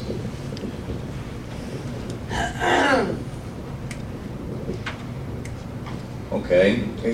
For those of us, for the arraignment proceeding, that it's a combined arraignment proceeding, by that I mean you've got adults and juveniles, and if you don't yet have the option to maybe perhaps separate the juvenile proceeding out from your adult proceeding, how do you, from a practical standpoint, with what's been offered here, you've just offered this to a juvenile, you've got 30 people behind you that may be in the same situation, see the opportunity then to step up in front of you and say, fine, you just offered that to the kid, I want you to offer me the same.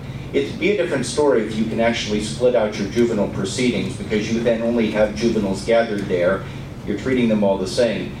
From a practical standpoint, until you can get to the point where you can separate out your calendar, if that's what you're inclined to do so, how do you actually address then maybe some collateral complications with this kind of scenario with some of the adults following on the back end?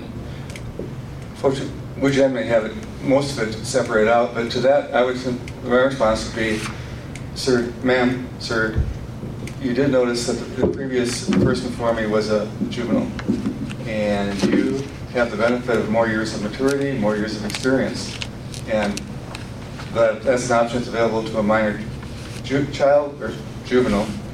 But for adults, that's not a viable option, because the statute defines that the penalty is a civil sanction, which is defined as money. The court has discretion to give juveniles an option, because many times it's not fair that the juvenile goes out and gets fined to make their parents pay for it. These are, unfortunately, in a different circumstance. Sir? Yeah, if I could have the microphone. Sorry. What we have done in our court is that we have law enforcement cite all of our juvenile offenders in at 3:30 p.m. on Thursdays. Excellent. That way they don't miss school. Excellent. And anything else that's a follow-up is also on Thursday at 3:30. It's excellent. We use 4 o'clock as our police cite in. And even if the officer makes a mistake on juvenile and cites in, say, at 10 o'clock in the morning, if there's enough time, there usually is, we'll actually send a summons out to the family going, disregard that, come back at 4 o'clock in the afternoon on Thursday. Tuesdays and Thursdays are usually our juvenile afternoons. I was interested in the penalty that was imposed at the end. Are you're awarding a fine, or are you suspending a fine, or are you giving credit for time served? Either or. It's neither. We'll lose either or. You got your choice when you come back to your family. You either pay the 170 plus 20, or you give me written proof that we have 20 hours of community restitution finished. Either one comes in and satisfies it. Okay, I apologize. I haven't read the Title 8 before coming today. Is that in there somewhere, or is that just an inherent authority? I think that's an inherent power. The court has that authority to do that. Okay. The Title 8 does allow you to allow community restitution in lieu of fines. Okay, and what we're going to do now is each table should have at least one citation for civil traffic. Keep in mind, for civil traffic, you don't need to go through the rights. You don't need to do a waiver of counsel. You don't need to do an admission plea. Basically, all you need to do is what you normally do at a civil traffic. What we do have now that a lot of courts are not doing is you have a juvenile order of disposition, and that's in your packet. The other packet. The other packet. It's about halfway in, under exercises and forms.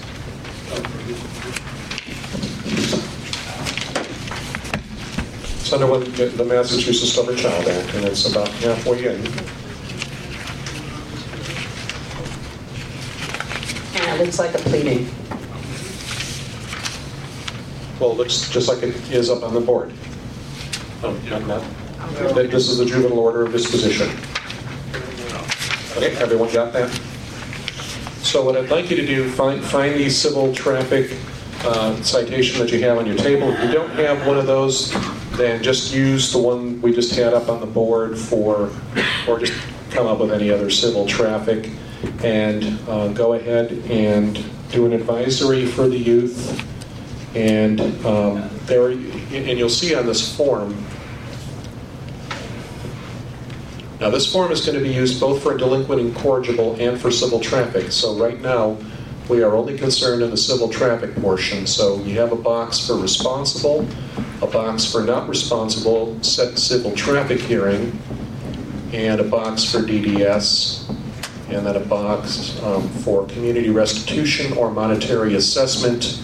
And you'll see that it does say down here, in addition to community restitution, the juvenile may perform community restitution in lieu of monetary assessment at the rate of $10 for each hour performed. So your options, you can fine $150 and then check this box allowing community restitution in lieu of that, or so they can pay the money or do that.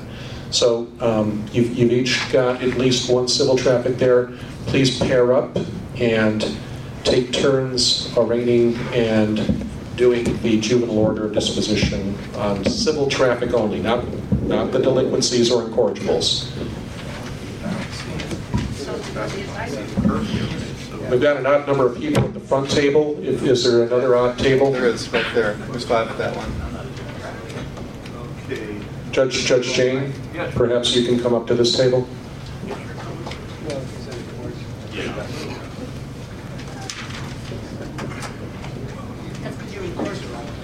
Judge Anderson, how are you? Okay.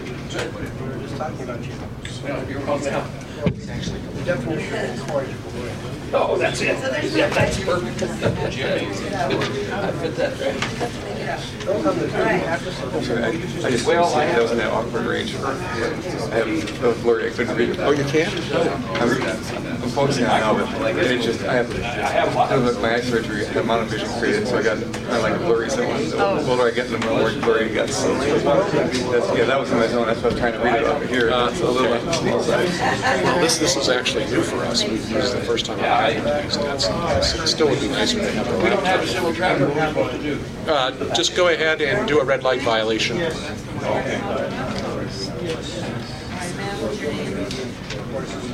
There you go. Why not? I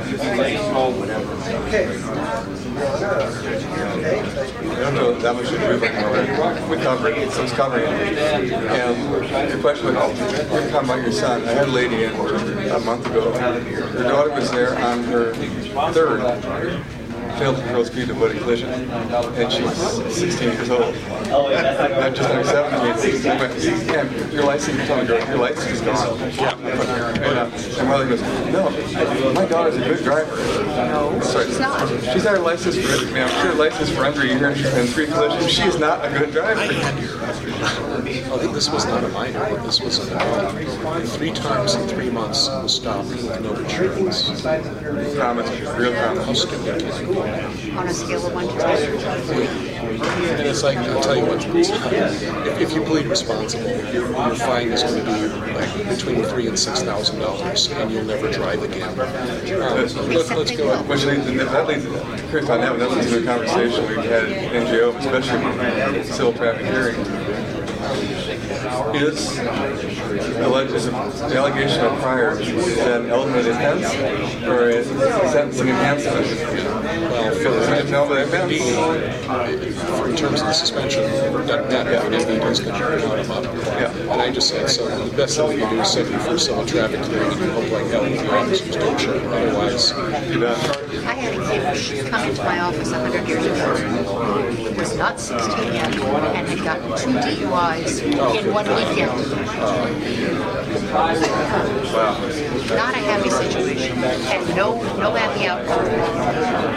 Not at all. And again, unless cops don't show up. Of course, I was also in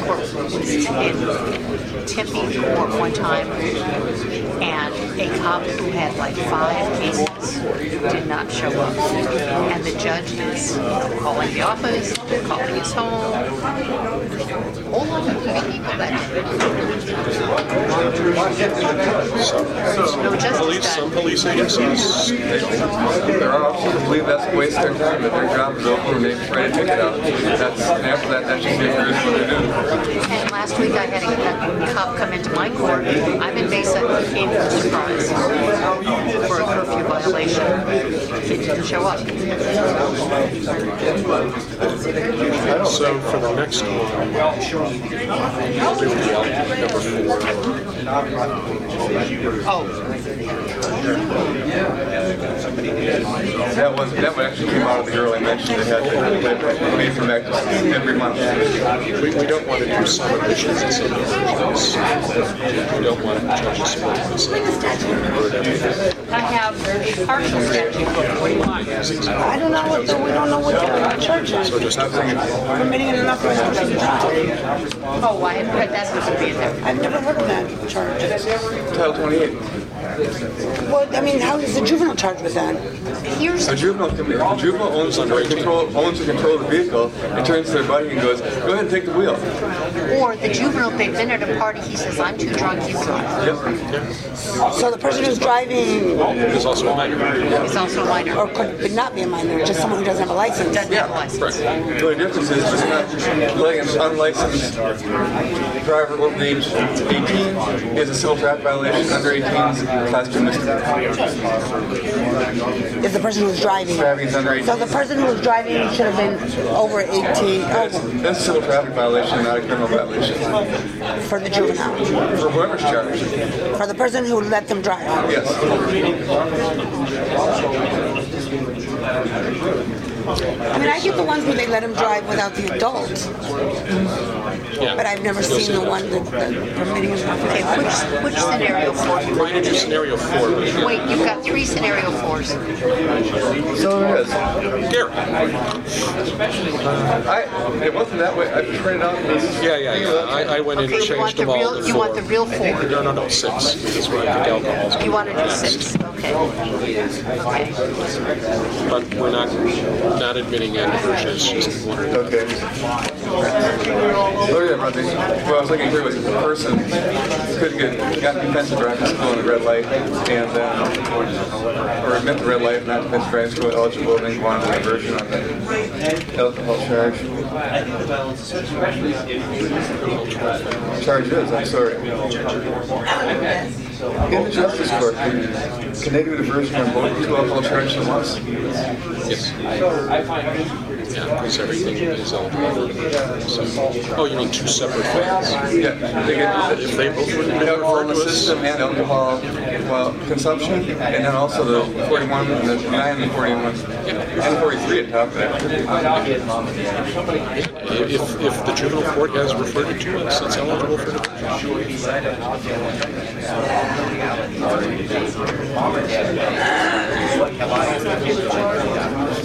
Now, it's a fairly dynamic. I mentioned the phone. We just picked up last year. We just started to get precinct charge filed with us. And that's what actually led us to. We call it at the time it's a juvenile pretrial docket.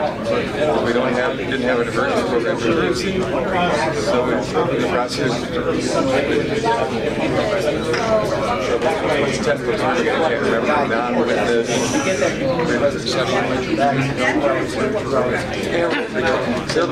That makes it lacking any other mechanism. They just put them under equivalent Rule 38 diversion.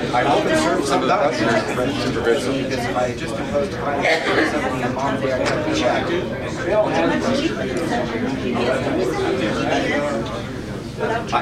Okay, we should be paired up, so everyone should be either be arraigned or arraigning. Because it specifically states that you cannot refer surcharges. Some of them have gotten into much deeper discussions that I can hear. As long as they're on topic and not talking about the card for this one. Does anyone need more time? I don't know how I'm wrapping my mind around that. Everything is eligible conversion. Drive with alcohol in the system.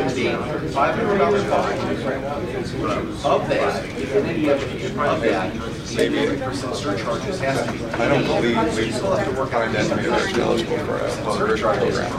The other portion is traffic violation. And if Chandler doesn't want to do that, that's fine. We don't have to, but it is eligible. We don't have to. Okay, that's what maybe judges who don't want to. So it's not bad. I see. That's why I asked you, is it such a matter for the individual? And your choice. Here's the could you do this? If you're going to do a version of the clean sales, across those, so that's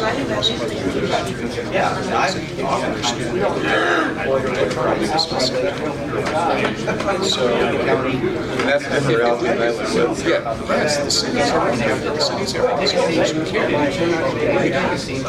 So the best result would be a whole, simple service as opposed to straight out dismissal, which might have been goes to the prosecutor. I mean, you're going to hear one of our judges complain that he gets the city code violations for curfew. He sends them to the prosecutor. The prosecutor doesn't understand that jurisdiction. He doesn't understand. He doesn't care because he dismisses them. And that's not justice. So, And no benefit. So, That doesn't teach the kid anything. So ultimately, I'm looking at this, that way, the person that has the driving with any alcohol in the system avoids 2-year suspension of driving privileges. If we do diversion. Yeah, correct. Does it show as the dismissal?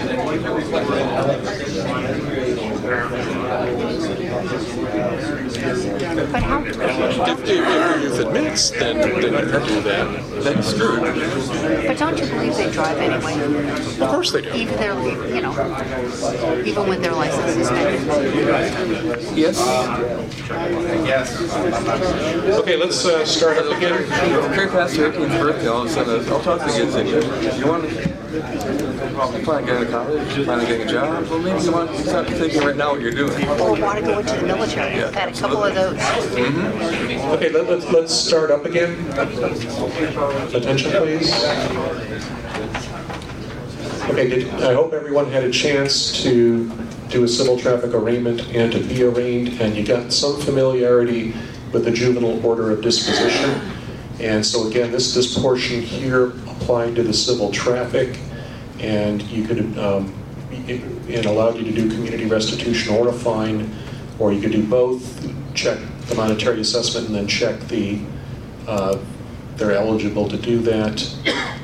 When we talk about some of the other delinquencies, you'll see you can suspend driver's license. There's a completion date down here. So if you order defensive driving school, then you can require completion by a certain date. Where's that? There it is. So you put a date in here, and then there's a new court date for a compliance review, and if you want to set that up at the same time so that the youth is signing for it, and then you can vacate that if you do get the proof before that date. So is there any question on civil traffic and that judgment disposition form that? Okay.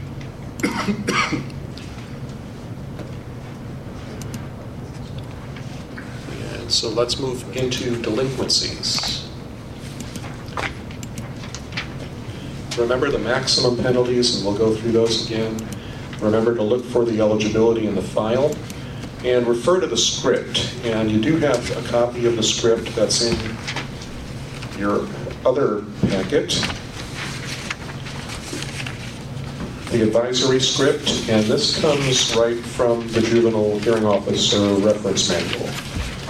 So you'll see that's in your packet.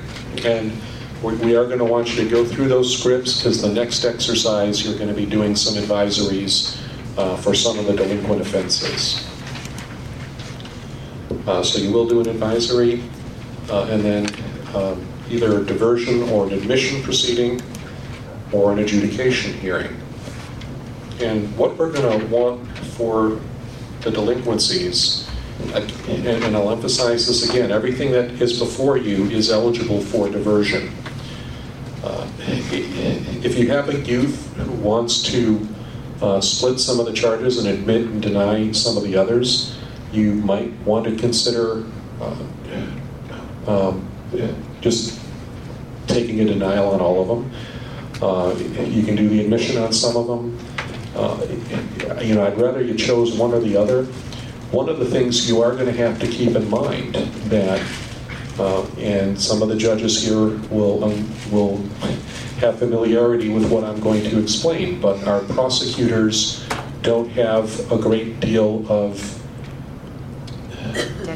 dedication to pursuing juveniles.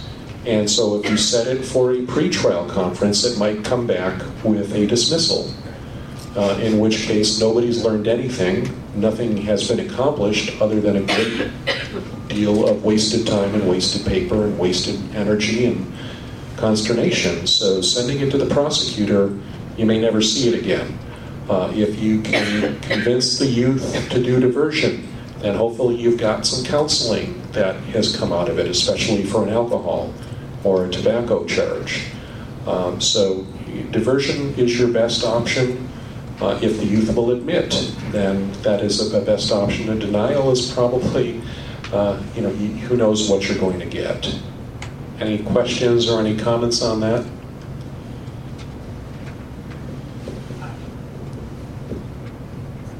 There's got to be someone. Okay.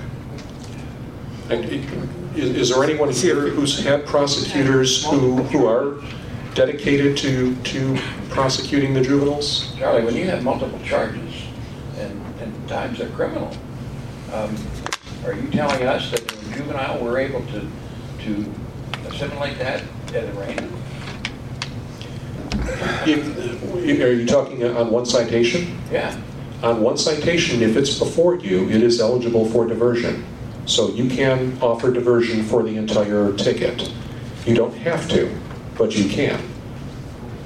Again, what I'm warning you is if you don't offer diversion and the youth denies and it goes to the prosecutor, it may end up getting dismissed. Let me see a show of hands. Who has had prosecutors who are dedicated to prosecuting juveniles? Okay, so we have a couple, 3? All right, who has had prosecutors who are not willing to put any time or effort into prosecuting juveniles? It weighs more toward the latter. So just if but also prosecutors rotate every 3 to 6 months. But if in your court prosecutors are interested in pursuing it, then that's more of an option. If you're in one of the courts where it's going to get dismissed, just keep that in mind. Charlie, we haven't answered Clancy's question. Okay, so here's the thing.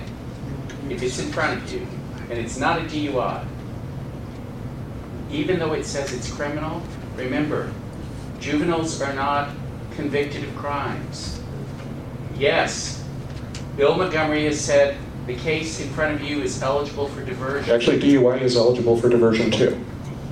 If it's the cases I'm talking about are underage drinking. Right. Underage consumption and false give him the microphone. The ones I'm talking about is underage consumption and false ID. Right. And they're eligible for diversion. Oh. There's nothing else. Yeah, that's nothing else. For distinction. Yeah. Under 18. Under 18. Okay. Under 18. Oh. Well, what do you do at 18? Okay.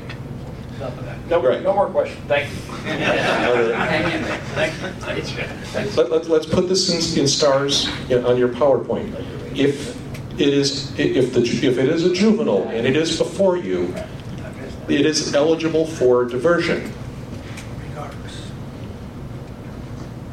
Regardless of how many charges are on it or the nature of the charges, even DUI is eligible for diversion. Again, I don't think we're going to see any DUIs because we haven't seen any in a while, but it would be eligible for diversion. Jeff? Just one note. We've been using diversion in our courts, but it's been a prosecution-based diversion, and if you haven't picked up on this already, I'm sure you will. This is going to be new for us. This is diversion from the bench that you're allowed to do. So there's no need for the prosecutor to issue a stay of proceedings and have them come back for a PTC. So this type of diversion will be different than the diversion we do for adults that's prosecution-based. This is a court-based diversion. And also remember, he says DUI is eligible for diversion.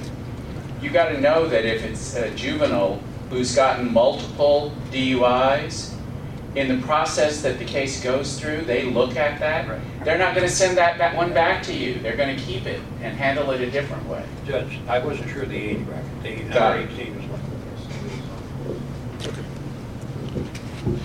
All right, let's talk the delinquent consequences. A violation shall not exceed $150 plus surcharges unless a greater amount is provided by statute, and it is not to exceed $500. You can suspend a driver's license for up to 6 months, and you'll see on that judgment form there is a box there for you to do that. Whether you want to do that, that's going to be up to you. If you've got a youth who that would actually be a penalty for, or another youth is going to view that as a challenge to go ahead and continue to drive without trying to get caught. And then I've included a juvenile suspension chart in your materials, and that is in the PowerPoint materials.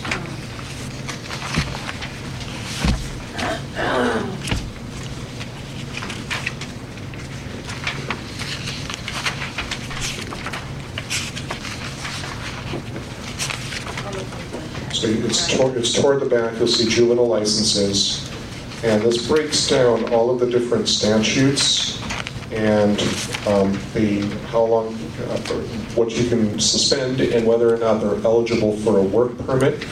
And what you will see for these suspensions is that they're optional, again, up to 6 months, and you can allow a work permit, which allows them to go to work, school, or medical appointments. So if you want to do an added consequence for a juvenile, you can suspend the license but give them a work permit. And MVD pays attention to that? MVD will. Oh, yeah.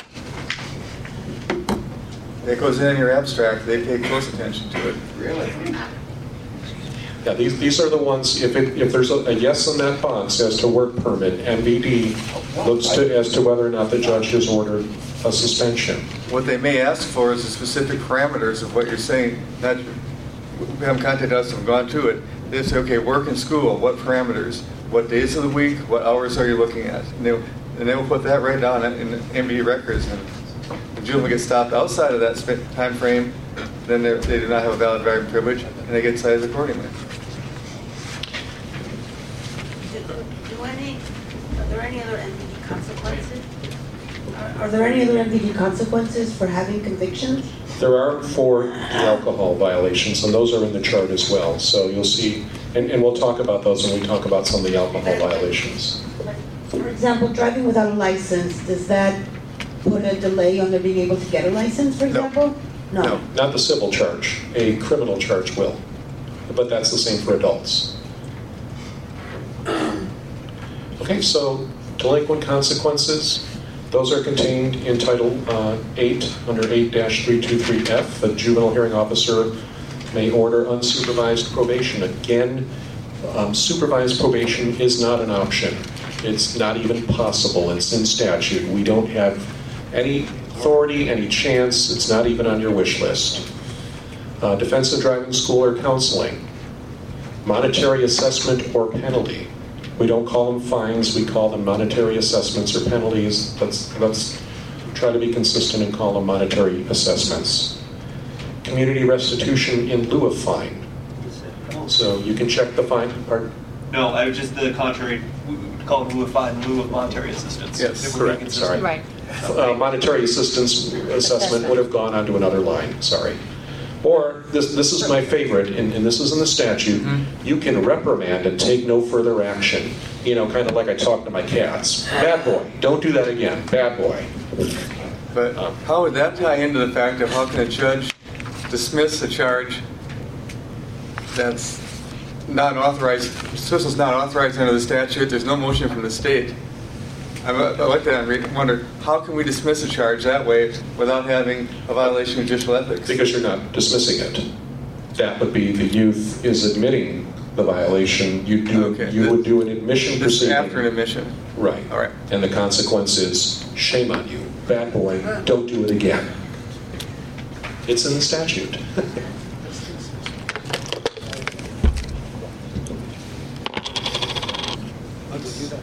Okay, let's look at some criminal traffic charges.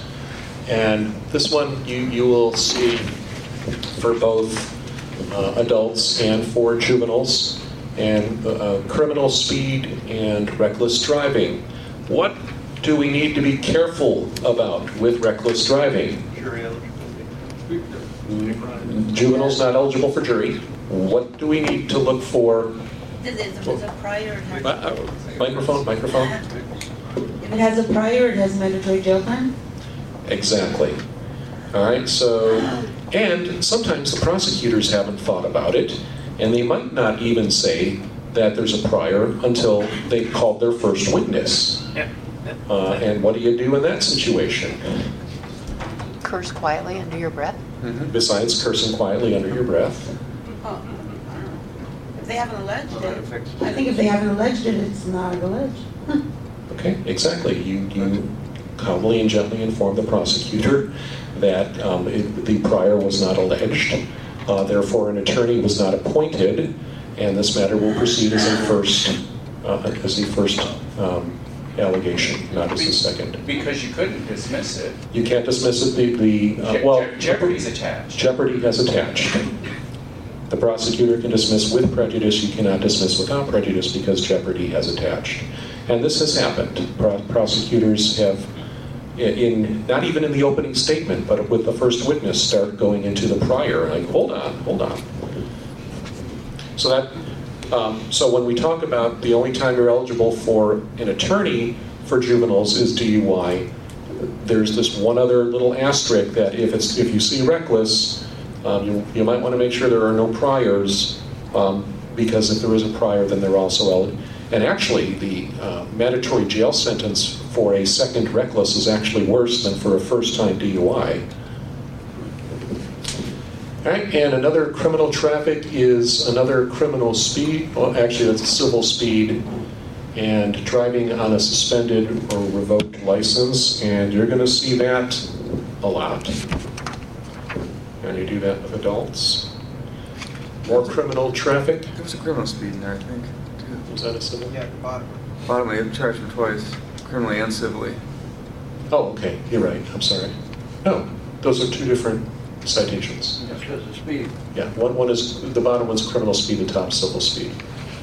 Okay, another criminal traffic is criminal speed, another reckless, lap and shoulder belt, and no valid driver's license.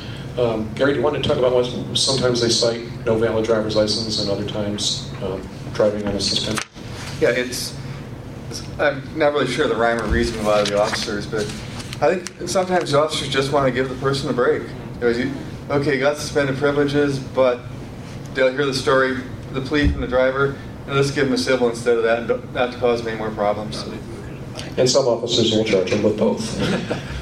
And sometimes I think it depends on the attitude of the person. If the person's got a good story, maybe the cop's going to give him a break. If the person's being a jerk, we can find a whole lot of other things to charge you with. And you will. If you see the ticket that comes in, suspended driving privilege, no valid driver's license, civil speed, criminal speed, reckless driving, there's a Tepta cop went on there somewhere when that person was stopped. And a light's not working or something like that. Failure to signal.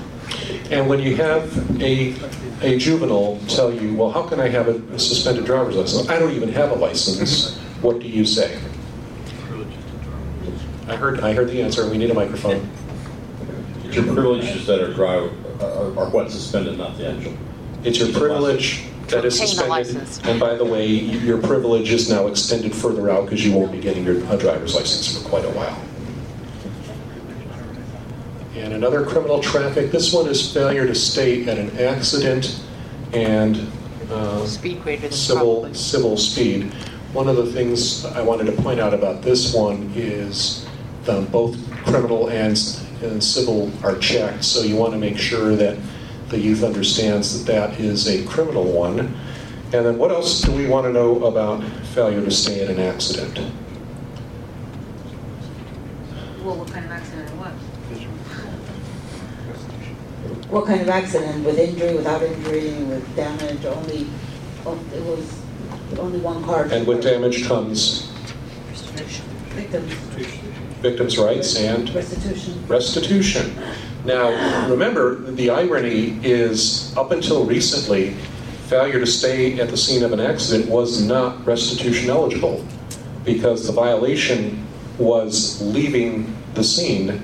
That was the criminal violation. It wasn't the negligence that caused the accident.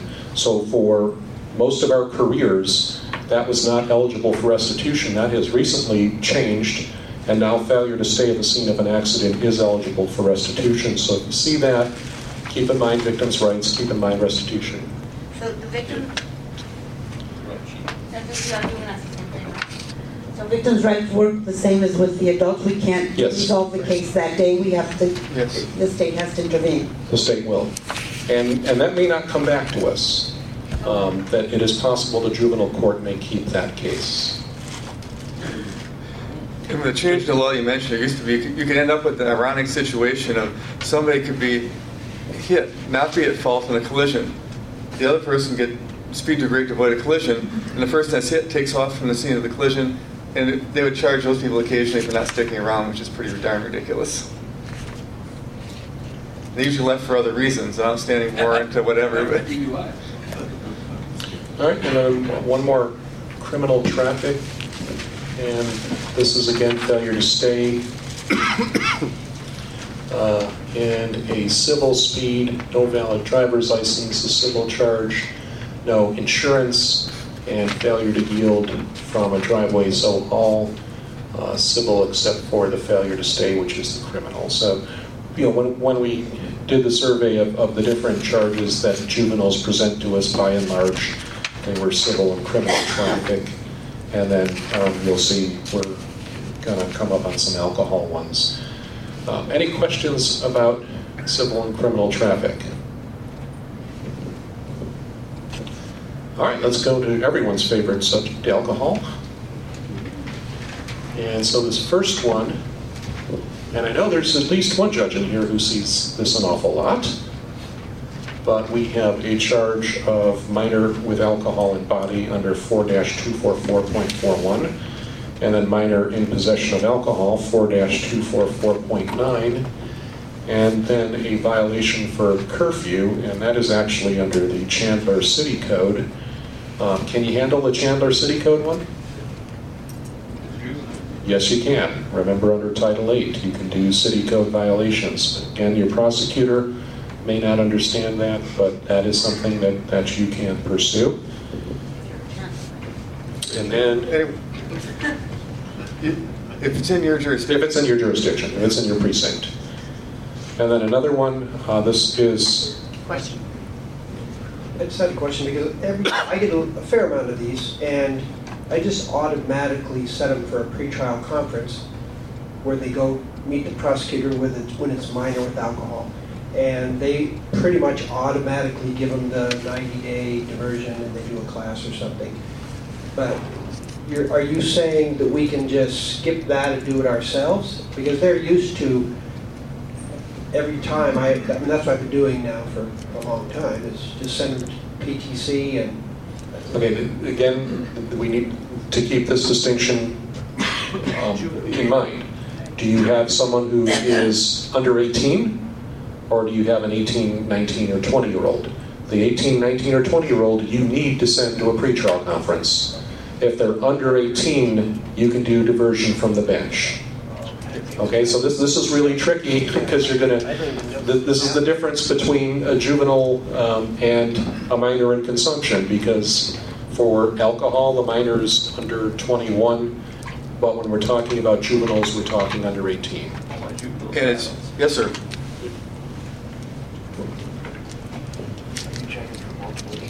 What do you do when the citation is issued when they're under the age of 18, but then they have a birthday before they appear for you, and now they're 18? That's an adult violation at that point in time. It magically gets transferred from the juvenile court to the justice of the peace court, and you treat him like any other adult. So you would need to do a transfer order in your court from as juvenile court, 2-year court, and then see him as an adult. Oh, you actually have to do a transfer order? I don't know that, no, we don't need, in our court, we don't need to do a transfer order. It will just be, you'll just treat him as a juvenile, as an adult.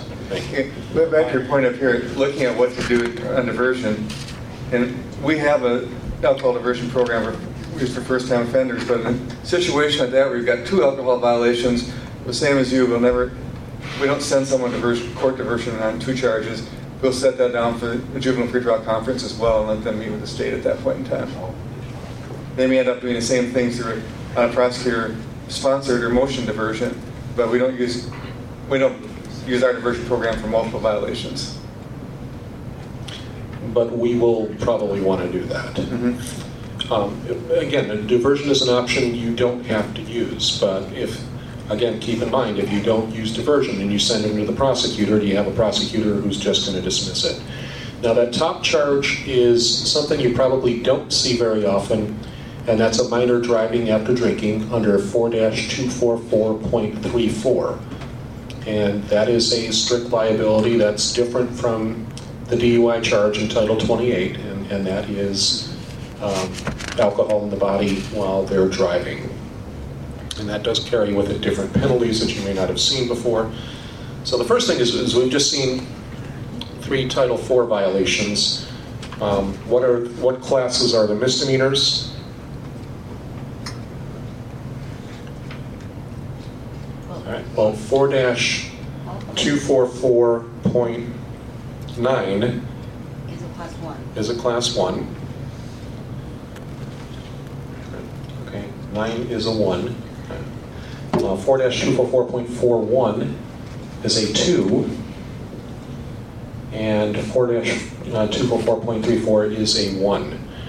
Gary, what is the difference between 244.9 and 0.41 and 0.41 was added by the legislature. You get a situation, we used to see quite commonly, to prove a 0.9, you have to show that the person was in possession of consuming in your jurisdiction. Well, we've got a lot of county islands around us, and we've got the reservation right over the border. People go out and have their parties out there. They come into the city. They would come in contact with law enforcement. The state couldn't prove a charge that they consume within the city, or possess or consume within the city. 0.41 simply doesn't matter. If you're there and you get alcohol in your system and you're underage, that's the violation in and of itself. You don't have to prove all the rest of the elements that a 0.9 would have. Is that clear to everyone? Yeah. And that's why different class of misdemeanors? Does it really matter? What difference does it make where they drank the alcohol? That sounds really ignorant. You know, they have to prove where. Do you want to give him the microphone? Steve. Okay. Hold on one second. That's a good question. We'll get a mic to you.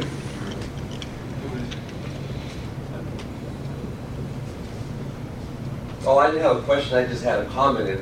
If the state is required to prove where a juvenile consumed alcohol, that's pretty ignorant. I mean, it's just plain dumb. And that's why this 0.41 was added to the statute to take care of that problem. But he made a lesser degree of a misdemeanor than actually being caught consuming or possessing the alcohol outside your body. All right, so then what are the mandatory minimums?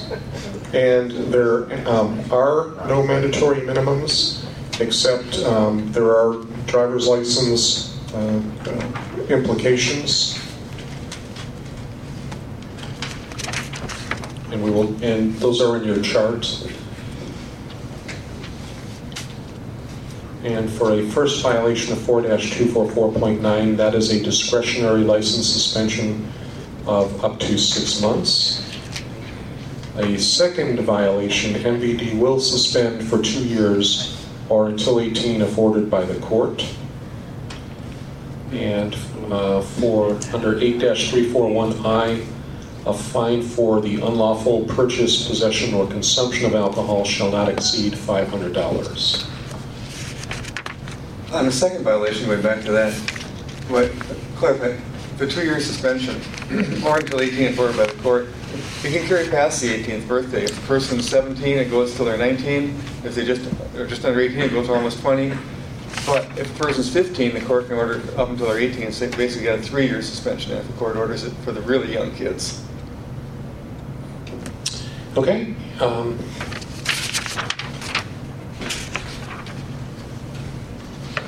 And let's quickly just do game and fish and boating. Exceeding a weightless speed. What class is this? And can you suspend the driver's license? So who knows what class that is?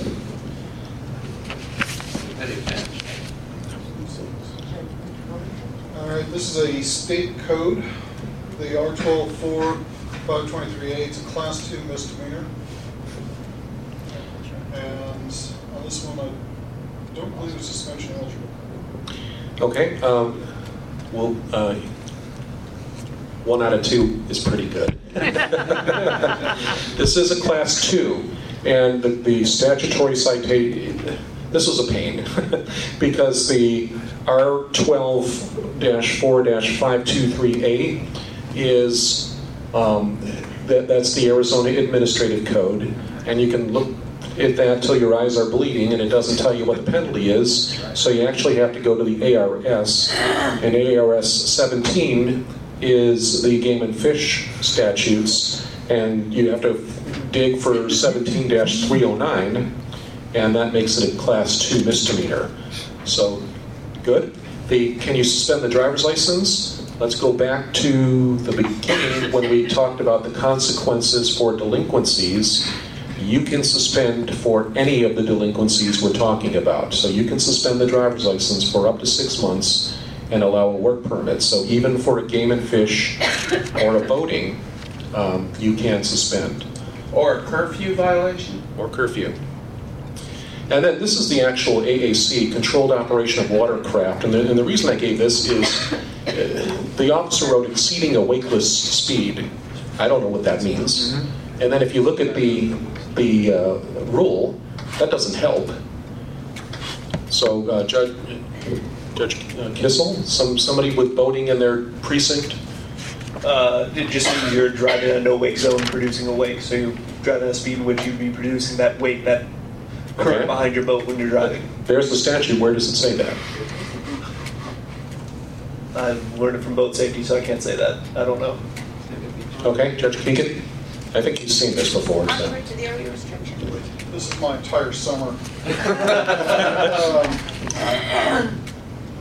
Okay, essentially it says, will not operate any watercraft, you skip down a little bit, contrary to the area restriction imposed by the lawful placement of controlled use markers.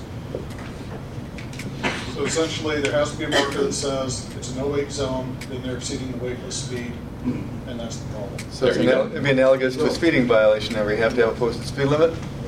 Yeah. It'd be analogous if the speed produced a wind and that's how they measured it. Okay.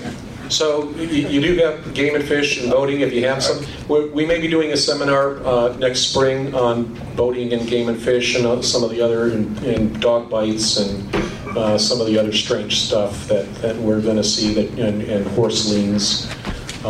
So that will be coming down the pike, and I'll be calling on people who know a hell of a lot more about boats than I do. All right, let's take a 10-minute recess. Diversion eligible. And the game and fish are diversion eligible. Or you can just represent bad boy. Don't do it again. Don't do that again. Yes. Okay. If you come back again, I'm going to tell you you're really, really nasty, really bad next time. Though I had a juvenile judge in a case where he was not having the county set it for a review hearing every Friday at 11:30 forever, until he got taken off the case. Because he did not like what the county was doing, and he, by God, was going to. And then he got moved downtown from Mesa, and he had to come downtown every Friday at 11:30. Well, that blows. Okay, so when we come back, why don't we do scenario 1? And this is, we're going to have to do the advisory. It's alcohol. Okay, yeah. You want to be the third, you want to be the... parent? Or do you want to be the judge? I want to be the judge. You want to be the judge? I'll be the, You can be the youth. I'll be the youth. You can be the parent. I'm going to give you exactly what this one came out of, what happened with the kids. Okay. Then I'm going to be just a So I'll be bland dad. little judge. Am I a bad dad? Well, I must be. You're out doing drugs. You can be the mother. This is a kid. The kid from Berkeley crap. Came in well-dressed, business parents, and he walked up to the bench. Mr. Don't, hey Gary, how you doing? Okay. And it's like, sorry, got through it. He was over by chance. We had a diversion program for everything. He was over his father filling paperwork out. My kid, his mother came over and enlightened me that, you know, I just want to let you know that this is part of our parenting strategy. We're raising our son not to be intimidated by authorities. You can't hold that against him. This is part of our parenting. Yes, I can. Okay, now I see where the problem's starting right now. Yeah, I think I told you when I was substitute teaching, and I'm looking at the attendance book, and there's a kid who hasn't been on time. You know, yeah.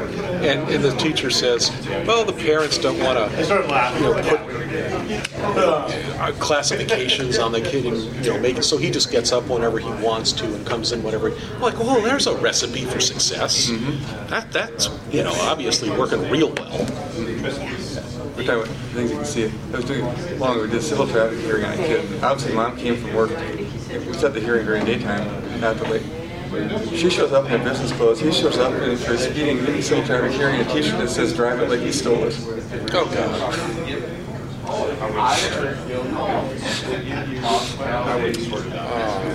That's not good. I quite embarrassed mom. I did her a favor. So I'm going to do us a favor. We're going to continue this hearing, give you a chance to explain to your son what he should be wearing. Yes. How many wrong decisions have been made here? And wouldn't he like to correct them? Yes. Hey, can I just clarify on a question? I want to make sure I understood it correctly. If the juvenile commits the offense and they're under 18, but then by the time they were to come in for the adjudication hearing, then they're 18? Pick the offense. Assuming it's not incorrigibility, it's a delinquency violation. If it's incorrigibility, it goes away. Yeah. A delinquency. See them cops. Then they're adults. So then it could go from, if they were still under 18, they would be eligible for diversion, but now, because their status is now changed to an adult, they're no longer eligible for diversion. It depends on your jurisdiction. We will also, county charges. Say it's underage consumption. That one was We will also have. I don't think anybody can find whatever it's got in.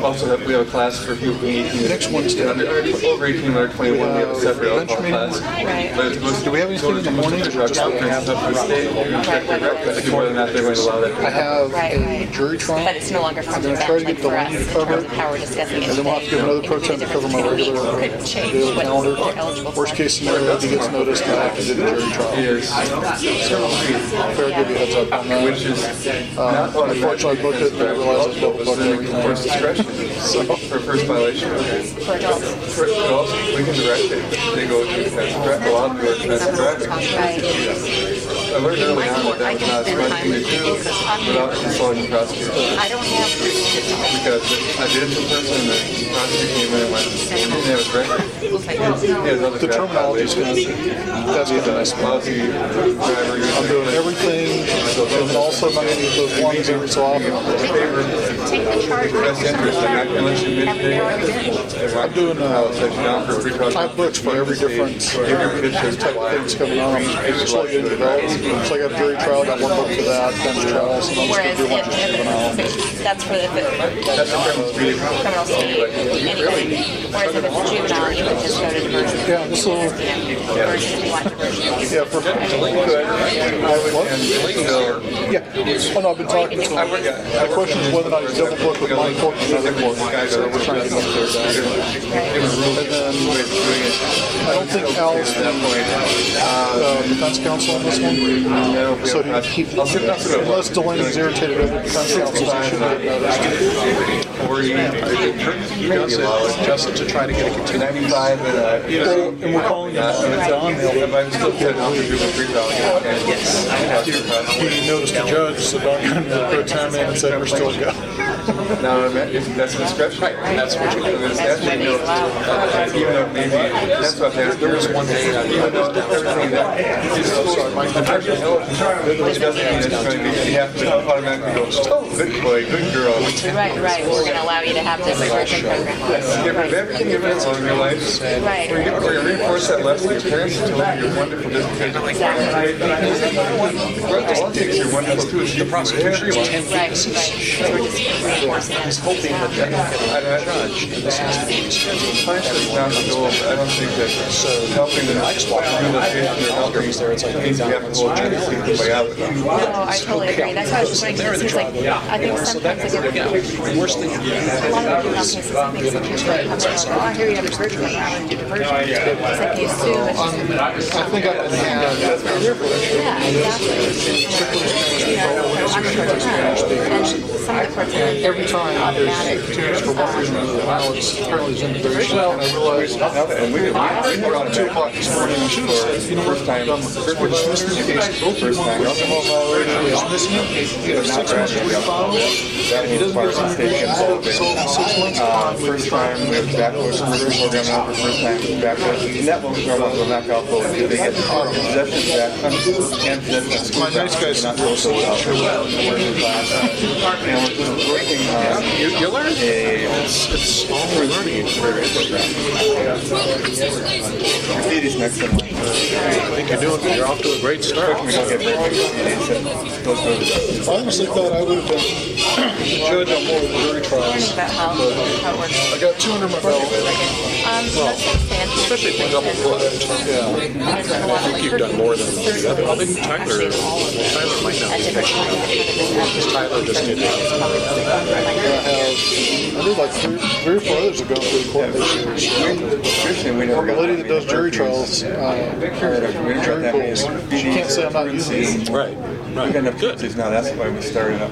We started doing a pre-trial document. And then I also have my first civil jury trial. All of a sudden, It's coming Oh, joy. For auto damage? What? Auto damage? No, it was this lady had a sewing machine or something shipping from back east. Came up damaged. UPS, she had insurance. Some spoke to the UPS store. The UPS store said, fine, we want a jury trial. They have an attorney. She's hard of hearing and is self-represented. Great. Oh, it's going to be a success. I'm going to keep the FTR on, but I almost don't want to because I don't want to have a record of what's going on in my courtroom. Yeah, doing it with pro purse is even worse. Frankly, I think the attorney just did it because he knows that she's not going to be able to do what she has to present evidence. She's going to be objecting every other second. She can't hear what's going on, so she has to use the earphone things, and even that's difficult. Her son's in there trying to help her. Are you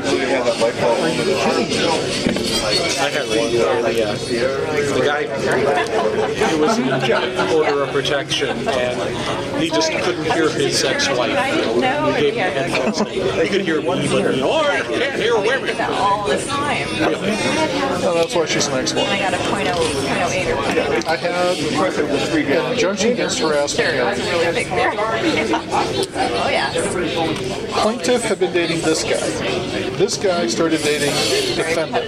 It breaks up with her, marries defendant, they have a kid. She claims that he had gotten her pregnant. By the end of the trial, you know what the affair is? She's manipulating, twisting everything. She's claiming the other person's doing like spoof emails and spoof phone calls where they're changing the numbers.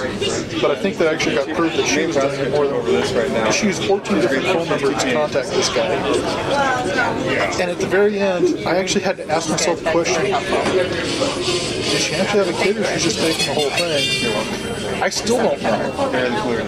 And she's still playing this into the hell. And she's going, well, we're going to take this to the family court because I'm going to get child support. So you do realize you're going to have to produce some sort of evidence that there was a child that was born. I had one, and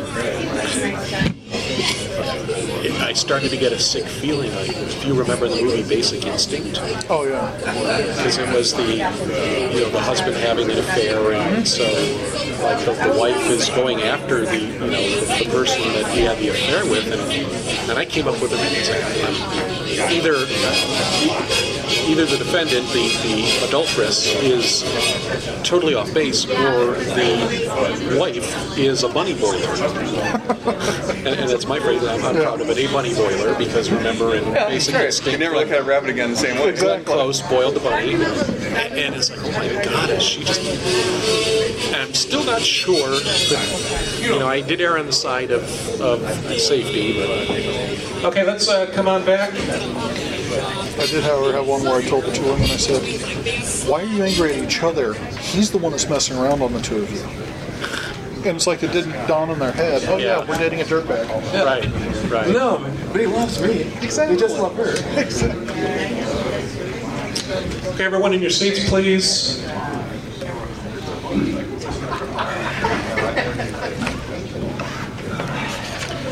What we're going to do now is we're going to demonstrate an advisory for delinquency, and this one is going to be for underage alcohol, possession of tobacco, and curfew violation. And Judge Tinsley will be the judge, and Judge LaFleur will be the juvenile, and I'm going to be mom. Okay, juvenile, will you please identify yourself? Hey Peggy, how you doing? No, that's not how we identify. Would you please state your name? Gary. Okay, and are you the parent who's with this child? Yes. Okay, thank you. We're here today for an advisory hearing. You have been charged with alcohol in body and tobacco possession and a curfew violation. Do you understand those charges? Well, not really. All right, you'll have the opportunity to discuss those. Do you understand that you have the right to be represented by counsel, either by retaining private counsel at your own cost? If you're indigent, you're qualified, you could get appointed counsel. You have the right to a trial, which we refer to as an adjudication. You have the right, the burden is on the state to prove the charges against you. You have the right to confront and cross-examine witnesses. You have the right to call witnesses. Your parent may attend every hearing. Do I have to? I would prefer that you did, sir, ma'am. Because you need to know what's going on in your child's life. You have the right to remain silent. You do not have to testify against yourself. And you must understand that anything you say could be used against you in court. Do you understand these rights? Oh, you talking to me? Yeah. But I'm not indigent. You can see, I go to Brophy, so I'm not indigent. I'm glad to hear that. Then do you wish to have counsel? You mean a lawyer? Yes.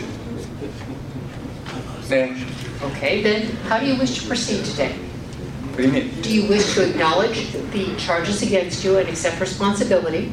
You mean admit I did something wrong? Yes. Or do you wish to have a trial?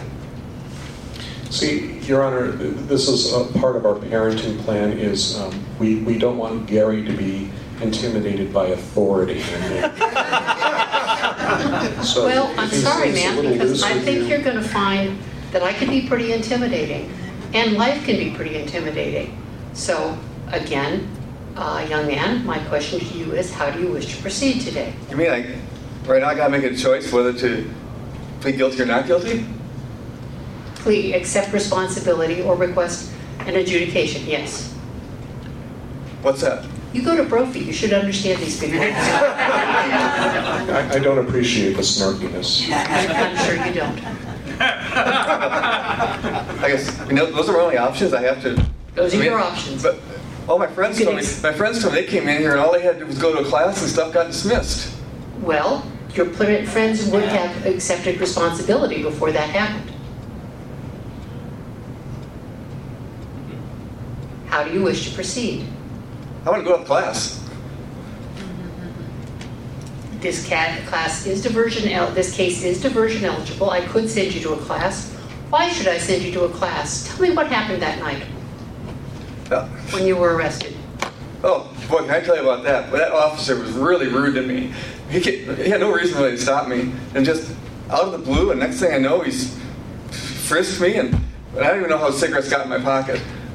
And how about the alcohol in your body? How did that get there? I'm thinking it's the NyQuil I took for my cold.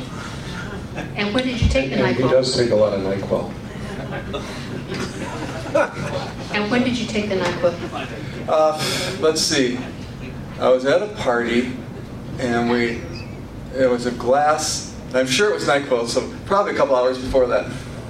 And do you wish to accept responsibility, or do you wish to have a trial, an adjudication?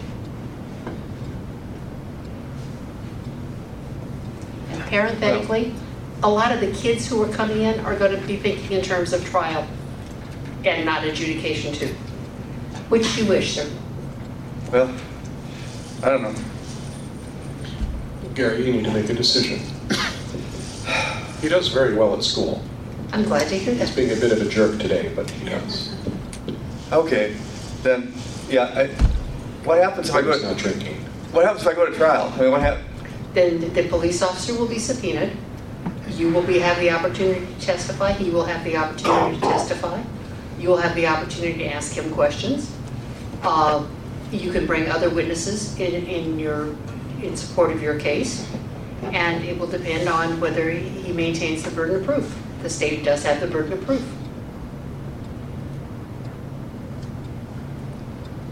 Sounds like a hassle. I guess I'll go to the classes. Tell me why Mom, tell me whether you think your son would benefit from going to an alcohol and or a tobacco diversion class. Well, for tobacco, I mean, gosh, I wish I'd never started because I can't stop now. In fact, would you mind if I smoked now? Yes, smoking is not allowed in this building. I'm sure you're aware of that. And I think the alcohol has damaged my brain, but I'm not sure because I don't remember. What was the question? Do you believe your child would benefit from a diversion class? Yes. She says hopefully. Yes. Have you had any other referrals to this court? No. Since this is the... You mean just this court? All right, let's talk about other courts.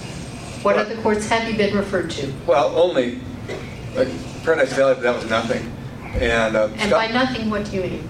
But it was just a speed charge. I mean, I didn't believe, even that I don't believe it. They said I was going 90 miles an hour, and that just couldn't have been true. You're from Brophy. You drive a fast car, right? It isn't that fast. I mean, it's already 6 years old, and it's only a 911, so... But we do make them pay for the insurance. I'm glad to hear that. And the tobacco. And that's illegal.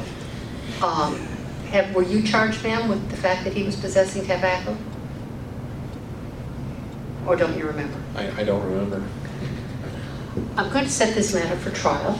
I'm going to ask that the police officer be subpoenaed, and we'll see what the officer has to say about the circumstances of your when you were detained, and we'll go from there. Thank you.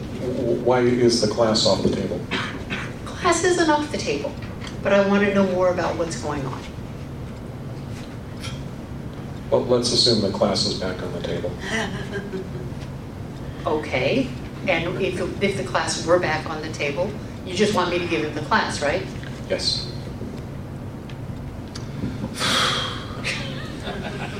And I'm not sure that he will have learned anything from this experience. The purpose of the juvenile court, purpose of juvenile interaction with court, is to change behavior. And I'm not seeing any indication from either you or your son that he wants to change his behavior. So let's come back again and we'll see. And of course, we'll set the trial, the adjudication out for... You certainly won't learn anything if the prosecutor dismisses or the officer doesn't show up for the trial. So let's do diversion. You have your courts, I have my court. Parenthetically, in my court, I don't have a prosecutor. It's just me. So we don't do deals. We do whatever I feel like based on the way the child is behaving. That in part on the way the child is behaving, the way the parent is behaving. Your courts are going to be different because you do have a prosecutor. In my court, no, we don't have dedicated prosecutors. You don't have dedicated prosecutors. I don't have prosecutors, period.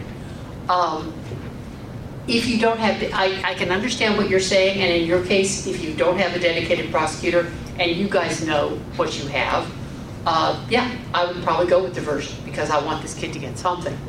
Clearly, he needs an attitude adjustment. If I have a dedicated prosecutor, there might be diversion after. I guess it's, I would say it's philosophical, but it's even more than that. I disagree that requiring a juvenile to admit or deny before diversion is an option. Because to me, the diversion out of the system is intentionally designed not to have a defendant or a juvenile in position of admitting or denying. And the deal is, with my court, I don't get diversion eligible kids. Okay. I get kids who have either been to diversion and failed to comply, or because of their circumstances, they are not diversion eligible. And for our purposes and the way that we've constructed our program, again, they are diversion eligible. Right. And they do not need to admit before diversion. So your options that you will be offering are you can admit the offense, you can deny the offense, or if you want to go to diversion, you can go to diversion, and if you successfully complete it, the offense will be dismissed. So those are the options that you're going to be offering to the juveniles.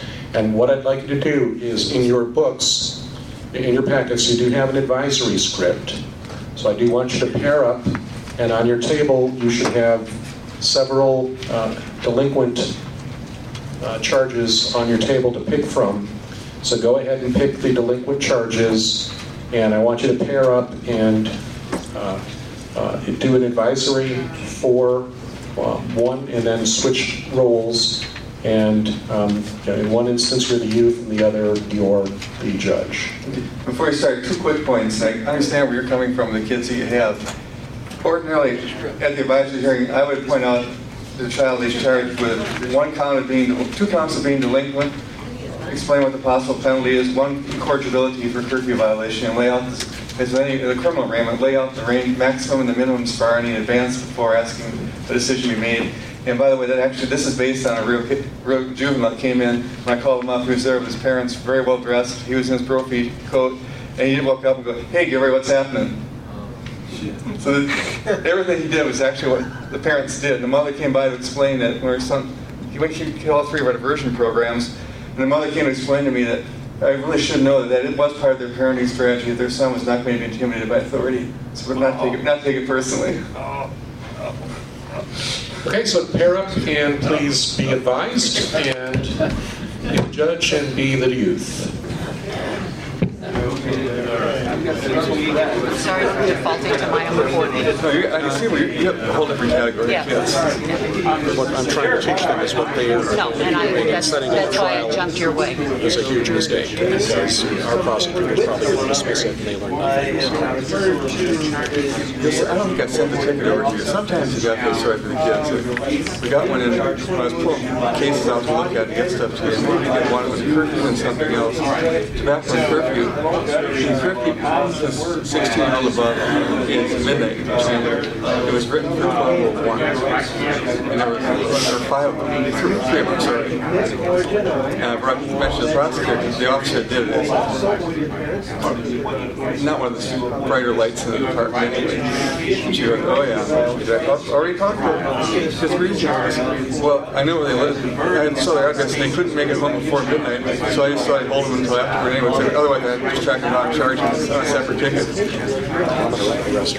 And I had a curfew come in the other day that was charged at 11:52, which isn't a violation. And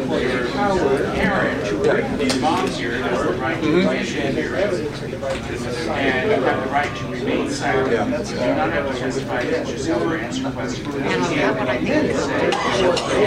I think I can see the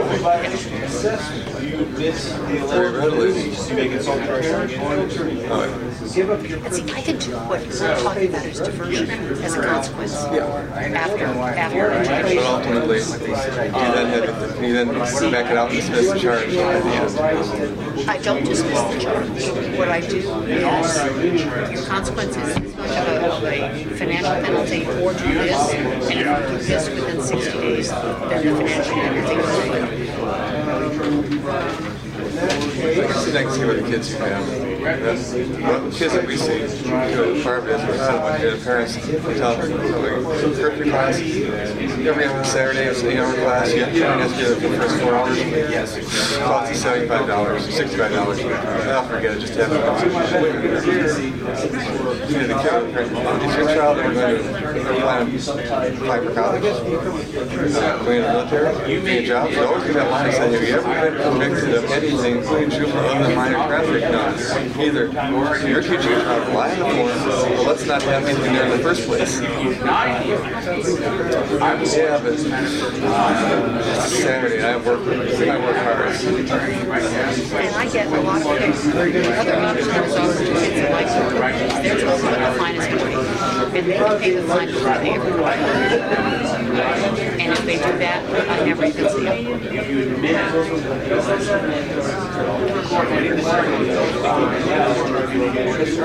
I wonder, I mean, you have good prosecutors, you think? Yes.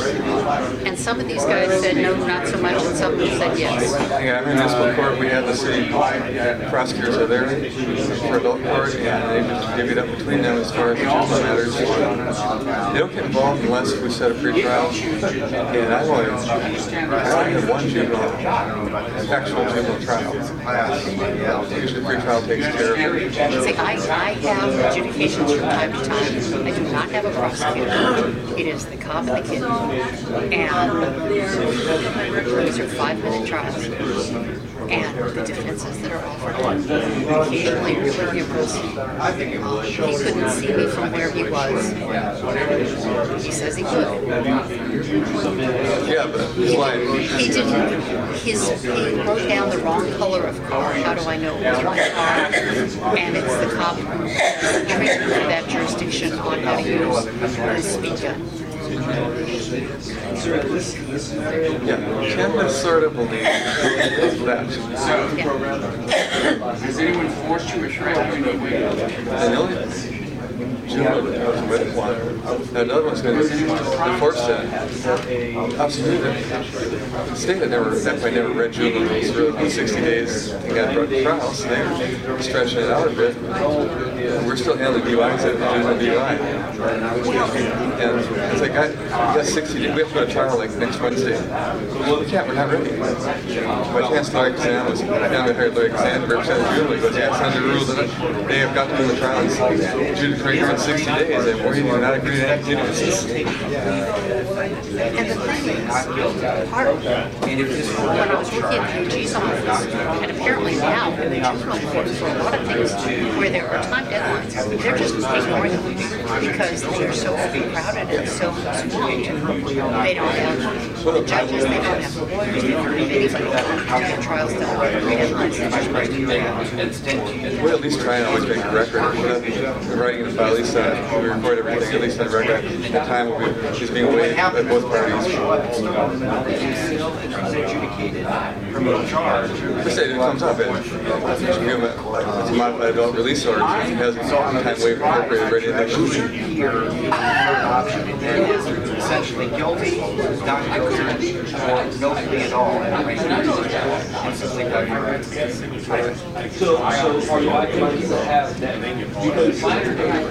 Charles has urged that I was supposed to put you on trial. That's why I kept fishing around, because I didn't want to see. I was hoping we were going to split to the version option separately. That's why I kept stalling a bit. That's my opinion, another young lady. See, I will ask, do you think your kid is going to benefit from this? Because, I mean, I've had kids come in where it's absolutely clear that they don't want to lie, even if we force them to have the opportunity. My parents did. One parent, at least the odds are blatant enough to say, here's a class, available, no juvenile delinquency, no infertility. It ain't worth $75. Just go ahead and admit it. Okay, and once again, I can see a fine one way for this young person.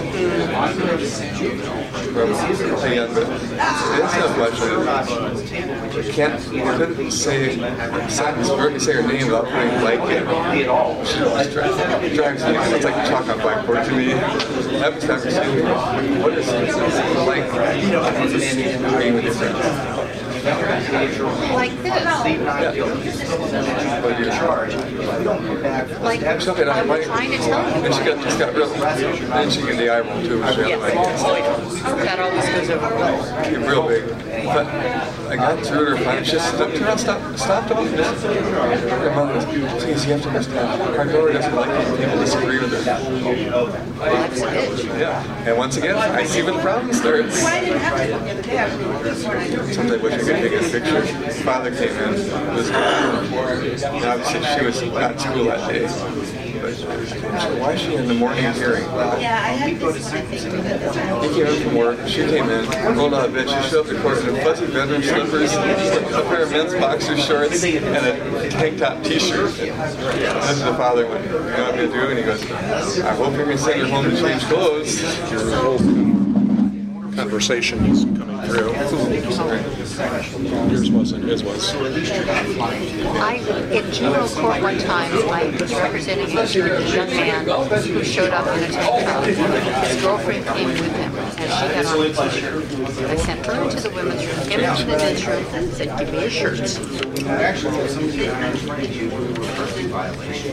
Yeah, but the gentleman who has the juvenile hearing set on Thursday afternoon, that's brilliant planning. That way you've got one group.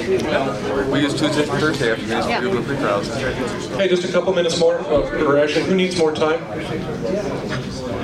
Okay, just a couple minutes more.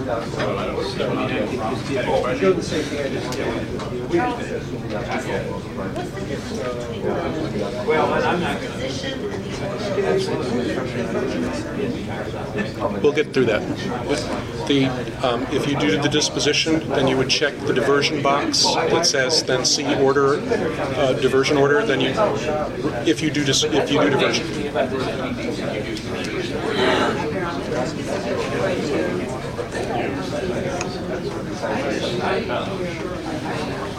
Okay, let's start up again.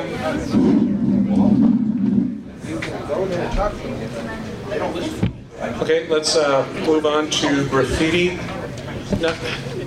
Yes. Just real quick. Good job,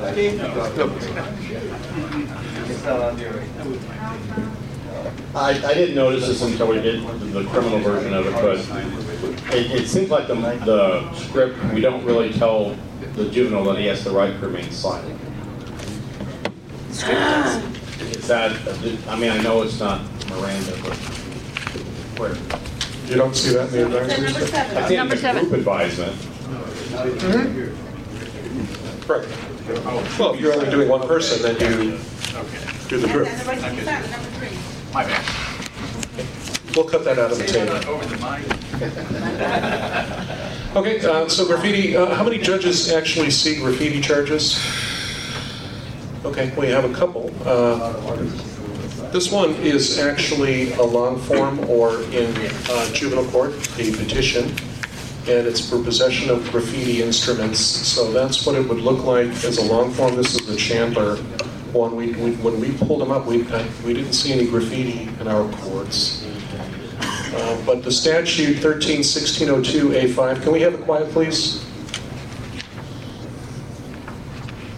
Thank you. There's a mandatory minimum of $300, a maximum of $1,000. So that's a stiffer penalty than you see for the other stuff. We take graffiti pretty seriously. And MVD will suspend the driver's license until they're 18.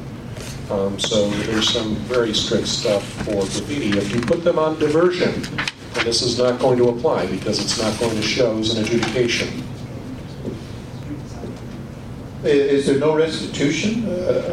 Well, there can be restitution as well. All right, so that's in addition to the $1,000. Yes, this would be a victim's rights crime. So if you do have graffiti, make sure that you do consider victims' rights. And I think it's partly because of the heavy penalty that when we say that the officers will generally write the municipal code violation instead of the state statute just because of the heavy mandatory penalty that the state statute has. And it's an easier charge for the state to prove if it ever would go to an adjudication hearing.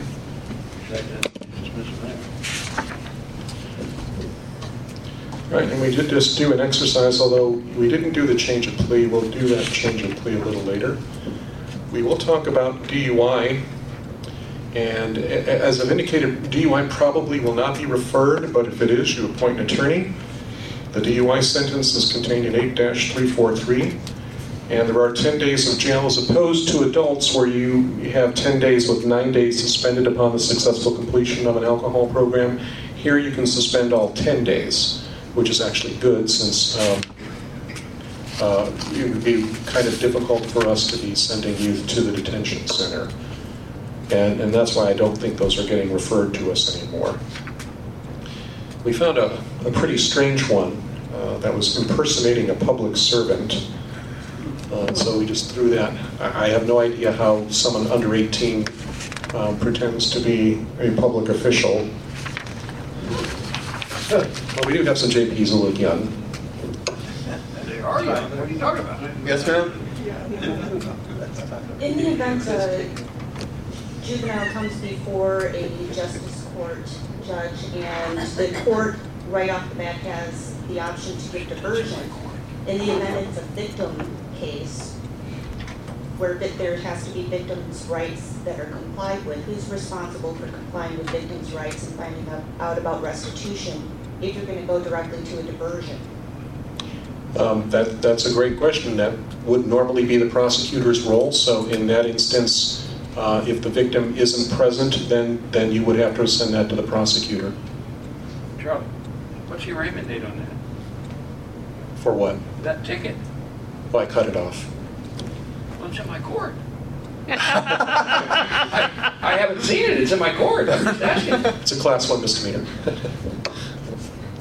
Yeah, so if there are victims' rights, in order to comply with that, then you should go to the prosecutor, and hopefully your prosecutor will proceed.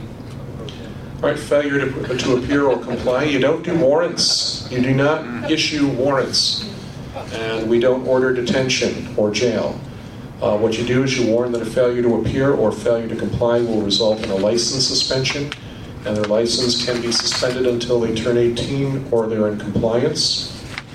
If a parent fails to appear, you can also set that to an order to show cause. And a failure to comply with diversion shall be set to an order to show cause. Incorrigible acts. An incorrigible offense is a prohibited act that would not be a criminal offense if committed by an adult. So the examples again are curfew, truancy, and tobacco. And so here's a tobacco violation. The first one is something you've probably never seen before. Tobacco product banned in schools, and that is actually in Title 36. Title 36 is the public health statute. Of all places, there's actually a violation in that, and in minor possession tobacco under Title 13.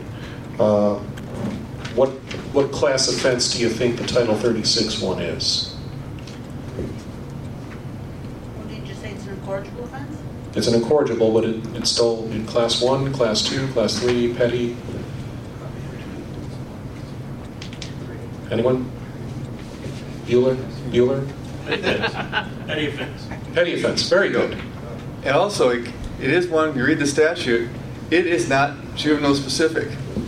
That one is not automatically dismissed when a juvenile turns 18, because the statute says no one shall have tobacco product on the school ground, basically. So that actually can carry forward on occasion. So I had a young lady a few years ago, she didn't care. She had like 3-4 tobacco violations, didn't bother to show up to court for any of them. Sure, what are they going to do to me? Was turned 18, we put an adult division, sent her a summons on the petty offenses, because she threw that away, and warned her. Okay, so here's another tobacco one. This tobacco one is combined with alcohol. Again, it shouldn't surprise you to see alcohol, tobacco, and curfew violations all bundled up together. You might even find it with truancy. Tobacco 133622, there's a mandatory minimum fine of $100. There's a maximum fine of $500, and that includes vapor products, hookahs, and water pipes. So the new rage are the e-cigs, and that does include vapor products. All right, truancy. Who sees truancy in their courts? Okay. Anderson and Ash. So we're big on that. Mesa, who is citing that into your courts? Is that DPS, the sheriff, or? Truancy officers. Yeah, school. Oh, school truancy officer. Okay. All right. Well, that's in Title 15, which is your education code.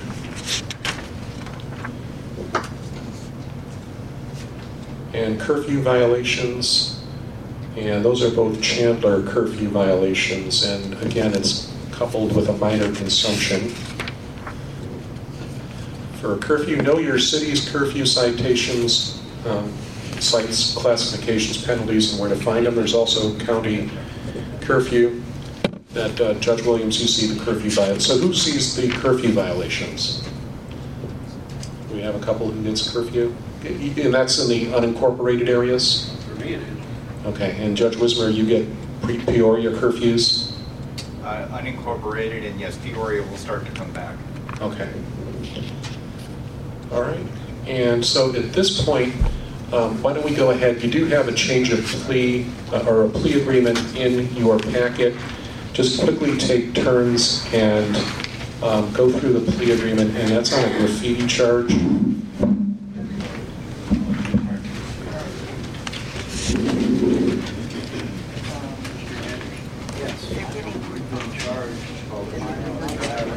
Yeah, I think. Yeah. What do they do with the truancy? That's one of the hard ones. Well, then we're going to do the whole sentencing. I don't know if they have any good ideas on programs or anything. Because the truancy, you know, like you said, I mean, you have to get the parents to give a crap. Yep. Yeah. And if they don't, If then the parents don't care, nothing's going to happen. right. So and that's why we've got Michael Bain can help, and I think he's going to say, we don't know what to do with truancy. I'm not a big fan of therapeutic criminal justice, but at least when the police and I are saying the truancy's into us, a lot of times they're actually citing the parent too for the misdemeanor violations. So we can at least get both of them in there. I had a parent in Wickenburg. She was charged with a truancy, and I mean, the kid was, and the parent would come in, and the parent has got she's an alcoholic and a drug addict. It's like, oh God, his daughter's just. So, what are you going to do? You do? Can we make a referral to child?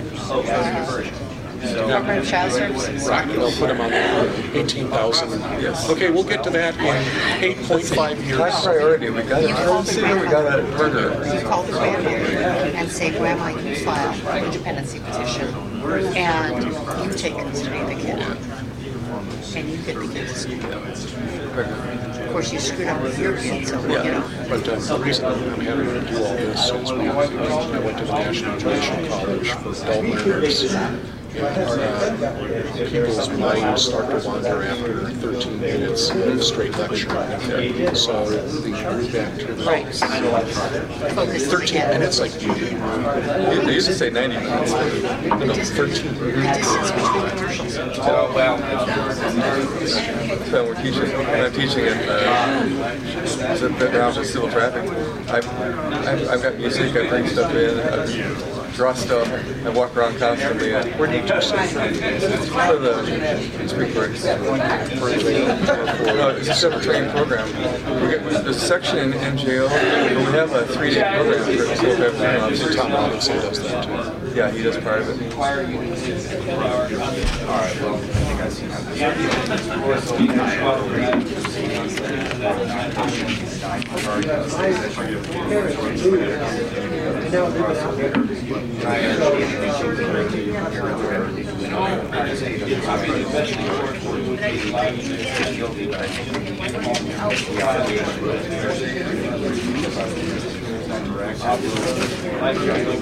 We're right on target to finish our portion of 12. Michael Bain up to talk about best practices.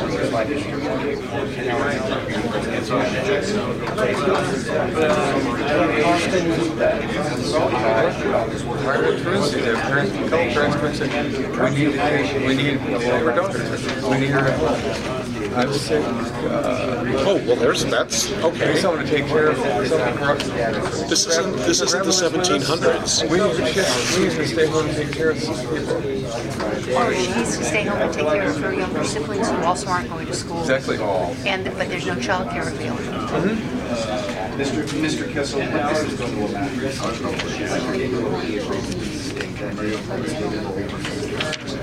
it's going to be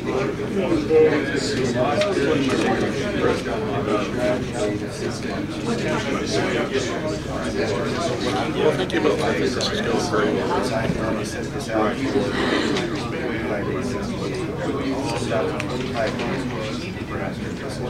And if I can get feedback from both of you afterwards on how we can improve the program. I say, some of the other counties, the living jurisdiction judges are actually appointed district officers in detention positions because they do live in jail. Oh, yeah. So for those counties, we would take an hour. This is when you do send a detention. But of course, they have to be lawyers to do that. We get that section when it started, repeat it, and end it with, dose is not the routine, you don't automatically stick kids. No. It's your, you got the authority, but it's your last fallback option.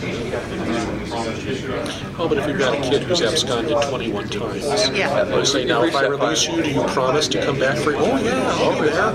I don't think so. But yeah, like I said, your juvenile corrections, when I first started, I was like,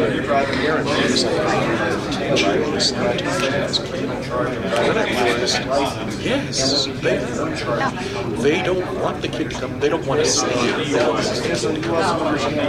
They don't want the kid to come. They would be perfectly thrilled to have this kid go into detention. Can you keep it to 21? And that's really sad to see. And it's even worse when CBS, when you say, okay, where will this go if they're released? Oh, they'll go. Mother has a warrant, father has a warrant, older brother has a warrant. And you want to send the kid home? Yep. Our representative kid was in dependency court who had ran away like 30 times in a year. And she would go out, run away whenever she got into a situation she wasn't comfortable with. She'd go to the cops in whatever town she was in and say, hi, I'm a juvenile in the juvenile court in Arizona, please send me back. And she would be running away from the person who picked her up. On this plea for juvenile, do we have to bust this one and get language that doesn't say guilty? Or is it still guilty? And that's one of the things we're going to point out. Okay. It's bad language. All the programming hasn't caught up yet. No, but I also taught a long time ago. I was teaching and they warned about a kid coming in. He was a great kid. He really got to like him. Sophomore in high school, but he was a lot slacker in those days. About a couple weeks into it, he showed me his prized possession, which was a switchblade. He carried in his pocket at school. He tried to be a real tough kid, but he was just a good kid. But I don't know why the juvenile system wasn't involved at the time. He lived with his mother. His mother was a streetwalker. He was a pretty boy. She used to have him out to attract John. But the alternative was to send him to his father, except his father was serving life for first-degree murder. Great. There are people who do not have children. I don't know why. Require licenses to have children. Absolutely. My theory has always been contraceptives is water. If you want to have a kid, you apply to me personally. I approve who has them, when and what they name So instead of fluoride, we should don't apply until you're 25 and you finish school.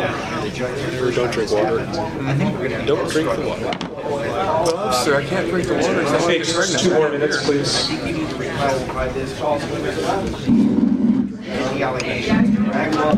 Can you hit the escape key? Upper left. Thank you. This is why I use rock and roll. This is the time I turn rock and roll on really loud to get people's attention. Well, I've got other things to get their attention. And I will tell you why, yes. And using the Victim Rights Risk Management Law, when it says the court has reason to believe that reasonable efforts were made to contact the victim, I've gotten to the point where in the past I would just ask, have you complied with victim rights? Yes, we have. I decided that's not going to counseling. You're going to have to tell me, have you complied with victim rights? Yes. Good. How did you communicate? I sent them a letter.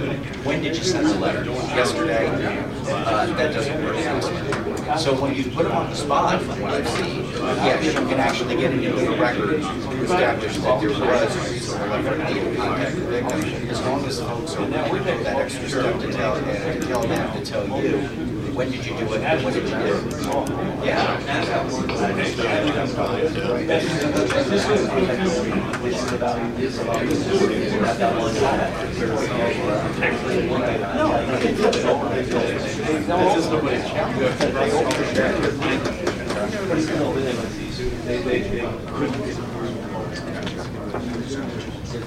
Something's about to be loud. Let's turn it up to 11.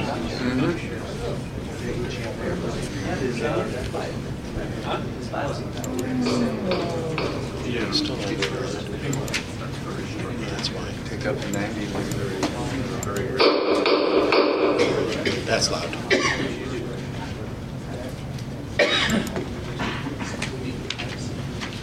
Court is now in session. Okay, well, let's finish up with the PowerPoint. For appeals, the juvenile hearing officer shall advise the juvenile of the right to appeal. The statute says 10 days, the appellate rules say 14 days, so I'll just go ahead and say 10 days to be safe. What happens when the juvenile turns 18? We've had this question, if it's during the pendency of the case, if it's a delinquent act, it is magically transferred to justice court and you treat them like anyone else.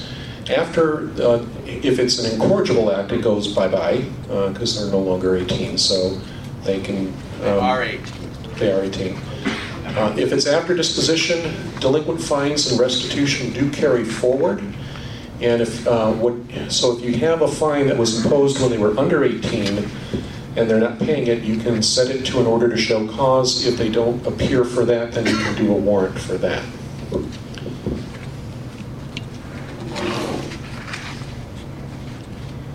And we're going to review our forms now. And some of you may have gone through them and found some of them already. And those are in the packet of exercises and forms. So the first one is the notice to parent of delinquent or incorrigible act. And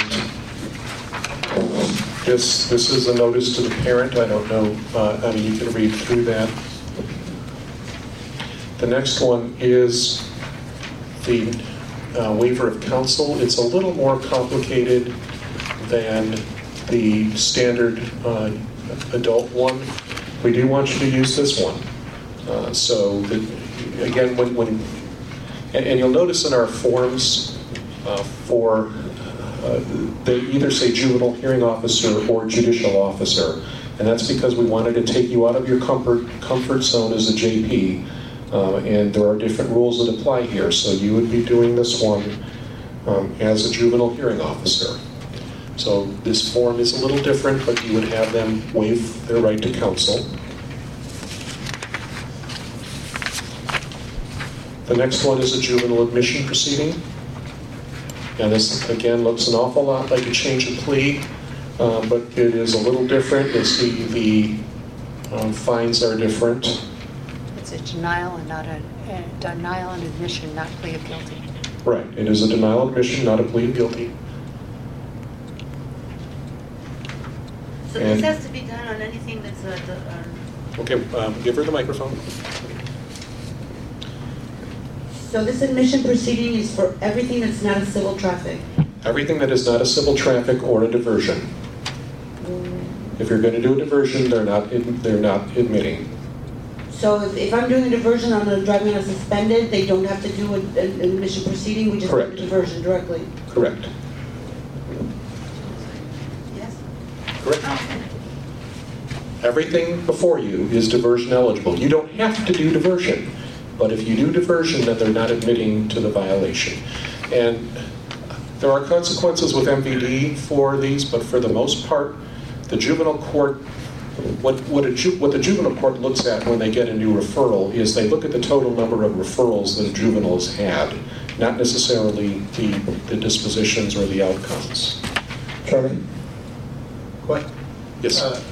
Question, if everything we get is diversion eligible, are we to assume then that the county attorney has taken care of contacting the victims and that the victims have opted out? No, absolutely not. Like I said, if you've got one that does have victims in that instance, you should send that to a pretrial.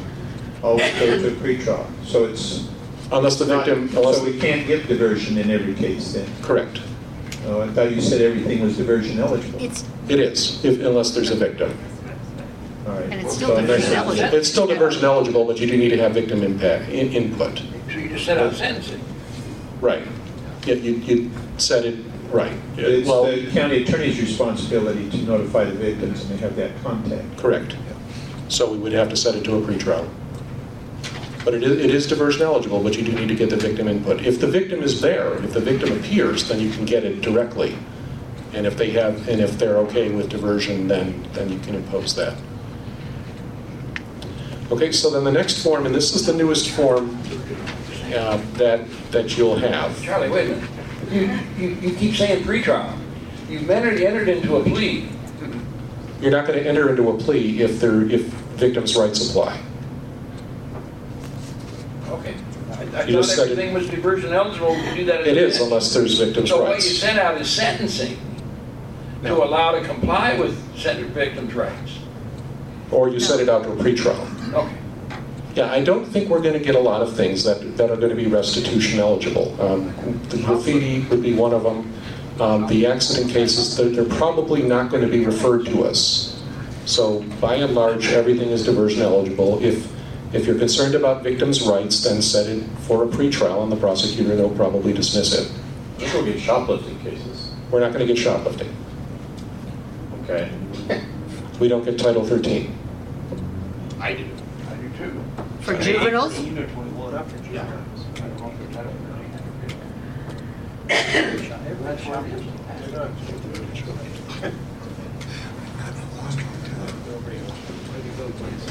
Tobacco's only Title 13. Yeah, we went through the list and that Title 8 allows, and shoplifting isn't in there. Okay. They may be getting shoplifting for 19-year-olds. Yeah. What happens if they don't comply with their diversion and they haven't done a plea?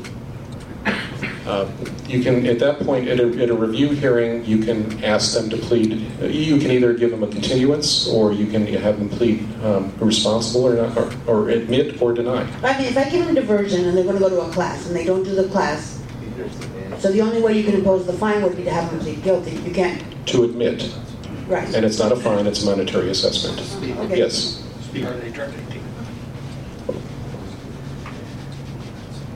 This is where we get to the question I had earlier. What's the process for transfer? They don't comply at all. You had them come back several times. They just ignore the court and could care less, or they quit showing up. You invoke the Massachusetts Act. Wait till they're 18. In that instance, if they don't show up for the review hearing, then you suspend their driver's license. That's all you can do. Wait a minute. The kids I deal with could care less because their parents don't even have cars. So I've wanted to threaten that, but they said, I'm not going to be driving anyway until, years from now. I want to know how I threaten, what I can do when they just don't cooperate at all. They're just indifferent, you suspend their driver's license. We have very, very Isn't there a process to send them back to juvenile court? You can send the case file back to juvenile court. And that's just a matter of sending it over there? Do I have to have a hearing or something like that? No, you can. Well, you're supposed to set an order to show cause to determine whether or not you should send it back to juvenile court. And if they don't appear for that, then you can refer it back to juvenile court. Right, that's what I wanted to know. But yes, there is a process to send it back to juvenile court. And Michael Bain is going to be talking about best practices and what we can do in some of those situations. But let's look at the juvenile order of disposition. And at the top, you would put in your delinquent, your violation codes. And again, this can be used for civil traffic or delinquent incorrigible. We went through the civil traffic options, and now let's look at the delinquent ones. If, and this question did come up, if you give diversion on something, then there's a separate form, and that's why it says diversion, see diversion order. So if you're going to give somebody diversion on that. So if you're going to give diversion on count A, they can admit count B, they can deny count C, in which case you're going to set a pretrial conference. Delinquent or incorrigible, you'll see the asterisk there, and that's because the asterisk says, at adjudication hearing, the offense was proven beyond a reasonable doubt. Remember, that language needs to be in a written order. So if you actually do a trial and you find them delinquent or incorrigible, you're going to check that box and you're going to check that box. That's why the asterisk is there. And if they go to trial or adjudication hearing and it's not proven, you check that box. And then for the assessments, you can do community restitution, monetary assessment, we don't call it fines. You can waive the surcharges. Remember, you can suspend for up to 180 days. So you can suspend and restrict the driver's license so they can drive to work, school, or medical appointments. You don't have to, but you can. And you're only going to do this if there's an adjudication. You're not going to do that for diversion. Counseling, shall write and submit an essay on the subject of tobacco or alcohol or going to school or being a good neighbor. An apology letter. Other, show proof of compliance of the above terms by such and such date. Is there a time frame in which that should be held? That's going to be up to the judge.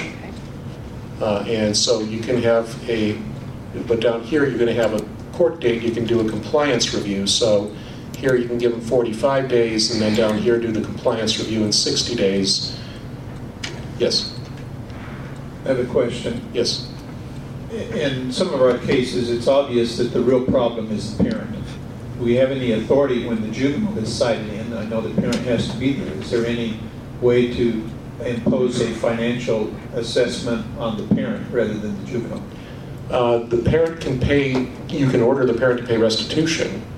So if but I'm talking about a fine. You know, the parents are not doing a good job of parenting, and you're trying to get them to get serious about it, and you want to fine them a couple $100 to get their attention. There's no permissible way to do that, I take it. Not if only the youth has been charged. All right. If the officer or prosecutor has charged the parent for what will they charge them? So truancy, but they'll charge the minor, the juvenile for the truant, and charge the parent of the section of the truancy statute. That's where you can get them in. We're seeing more and more of that. You can't join them together, but you can certainly try and schedule their cases on the same day. That gives them leverage on the parent that way. Look, keep your kid in school, or you're going to be the one ending up paying a hefty little fine out of this. That's what. Okay, so then the rest of the form, again, you can give a return date if there's diversion. You can give them a fine if they're pleading, if they're admitting, or they've been found delinquent. You can check the box that allows them to do community service instead of paying the monetary assessment. And give them a return date. You can vacate the return date if they get it done before then. Now remember, if you check this diversion box, then we go to the diversion order. That's the next page. Yes? Okay, we get truancy, and a lot of times it's the child will show up and they might be 10, 12 years old, something in that range. And I've been telling them, I've been saying, well, you know, why are you not in school? so forth and so on, and explain to them how we want them to get a good education, or they're not going to turn out well, and so on and so forth. And then I say, and if you don't, I said, you could actually get a penalty of $250, which I'm sure your mom is going to have to pay for you. So do you want your mom to have to pay $250? If not, then you need, so I sort of, can we actually impose a $250 fine on a 10-year-old? Yes. Well, the maximum 150 plus surcharges, so it's almost 200. Well, then the $20 time payment fee, that'd probably be about 250. 289, roughly. 289, roughly. From whatever your court assessment is, yeah. So, and obviously the 10-year-old's not going to pay the fine, so that, that is being assessed against the parents. Or as I like to refer to the bank of mom. All right, and then the juvenile diversion order. Let's take a look at that. The violation codes, if you successfully complete the terms listed below, the charge will be dismissed. So complete how many hours of community restitution at a nonprofit organization of your choice. Examples, charity, school, church.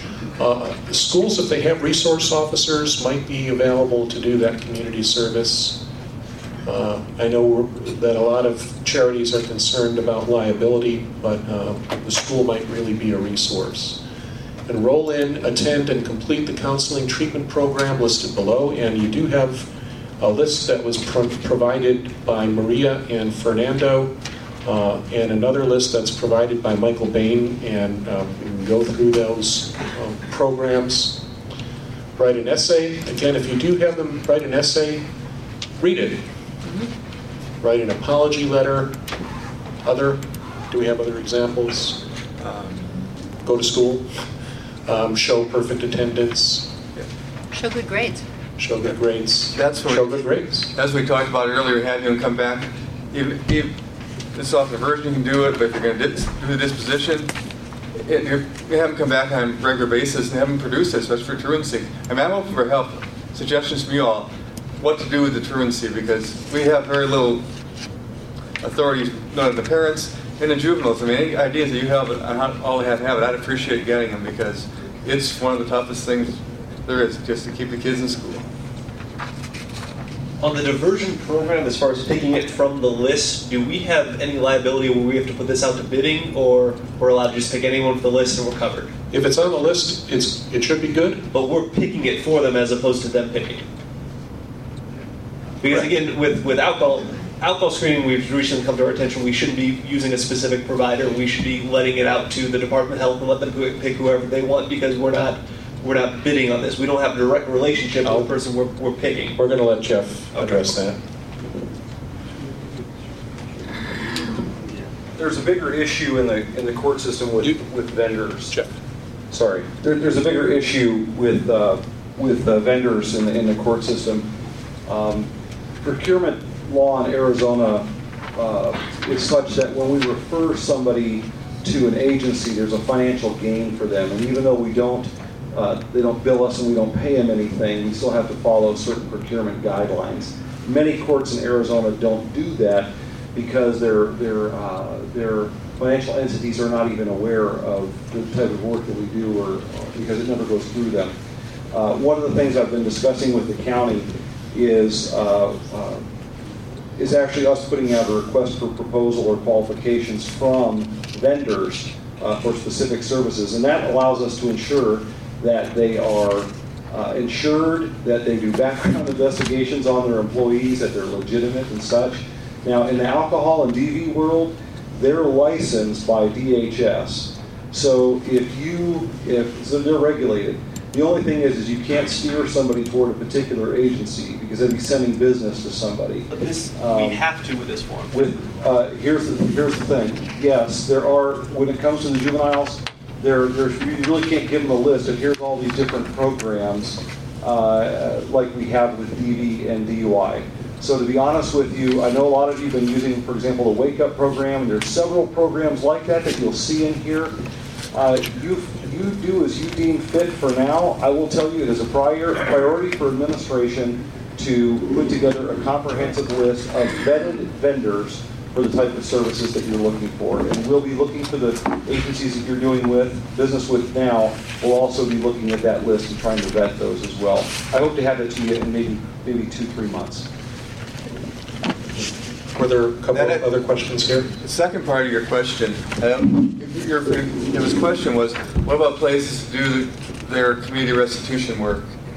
And as not choosing, is that any part of your program? Because we don't. We just tell people, schools, churches, food banks, we're not going to say go here in case something happens, because that's pretty clear liability, I think. Exactly, yes. Okay, and then there's a couple other forms, the juvenile DUI. We had 2 questions. Okay. One's not really a question, it's just responding to yours about what you can do for the truancy. And what I did was tell the parents, okay, you need to come back in with the next report card. Right. I want to see how Johnny's doing in school, because you're saying he's in school, but I need to see that he actually is and how well he's doing in school. And the attendance sheet too, that. For a specific date. Yeah, the attendance record along with that. I haven't looked at the list of providers that are already available as far as one particular type of charge as an example, and that is a curfew violation. But let's suppose, for argument's sake, this provider list out in the West Valley in particular doesn't have a list of providers that address that issue, that if you're going to go ahead and give them the opportunity to complete diversion, you'd like some reassurance that when they've completed that 4-hour program, 8-hour, or whatever, it really did to somehow address the issue of curfew. Fine.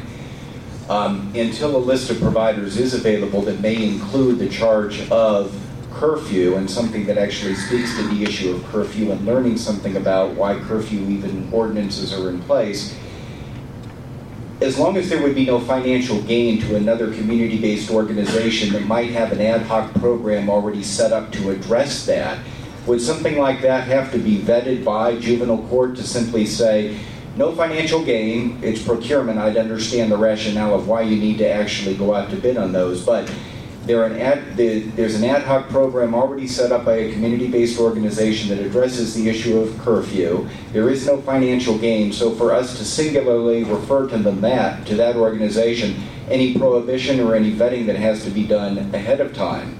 Not yet. Michael? For right now, do it. Sounds good. Okay. All right, so there's a couple other forms. Juvenile DUI admission proceeding. Yeah, it's basically, it looks an awful lot like the adult form. There are a couple differences. Again, we put the form in here. I really don't think you're going to see DUI. The next page is juvenile recommended diversion consequences. You can go ahead and read that at your leisure. And the final form is an order to show cause. That's for juveniles who don't appear. We can do a separate order to show cause for parents who don't appear. We don't have that yet. These forms will be available in Outlook. The outdated forms will be removed. Are there any questions about anything we've talked about thus far today before we turn it over to Michael Bain? Yes. A question about when the child and the parent are there, and if it's obvious that there's strong disagreement between them as to resolution, and you feel that maybe the power center is an influence, do we step in, or do we just take the child's word or the adult's final word? How do you resolve that? Go ahead. That's a tough one. That's a play-by-ear, individual judging each situation. I don't have a bad answer for that. I mean, probably where that could come into play is if you ask, do you want community service or a fine? And the kid says the fine, and the parent says community service. No, there is an answer to that. The answer is no. Bank and mom and dad aren't paying for your problems. You're doing this. Yeah, I mean, for the most part, you should, and part of it will depend upon the age of the youth as well. I mean, a 13-year-old you're going to treat differently than a 17-year-old.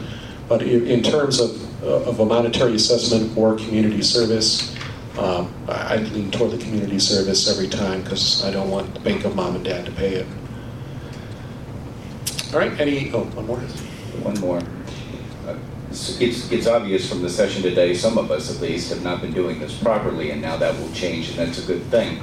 From what you've told me though so far, when the question has come up in the past by a juvenile that's raised it, by the way, I'm pleading guilty to criminal speeding or whatnot, and we were using the incorrect forms, the answer might have always been, well, yes, this is an actual adult charge, you will have a criminal record. I take it from what you're telling me, though, because they are not being convicted of a crime, even though we've done it incorrectly in the past, we don't have a whole litany of youth out there that have actually been convicted of adult charges. Am I correct? Depends on how it's been reported to MVD and what forms you might have actually done. All right, secondly, then, something maybe that has a more positive spin on it, I hope. It will have a more positive spin, and maybe this is something Mr. Bain will address, and that is so that we're not necessarily flying blind when we have somebody in front of us for a curfew violation or whatever it might be, and we don't maybe always want to treat it as a first offense because we might be inclined to ramp it up.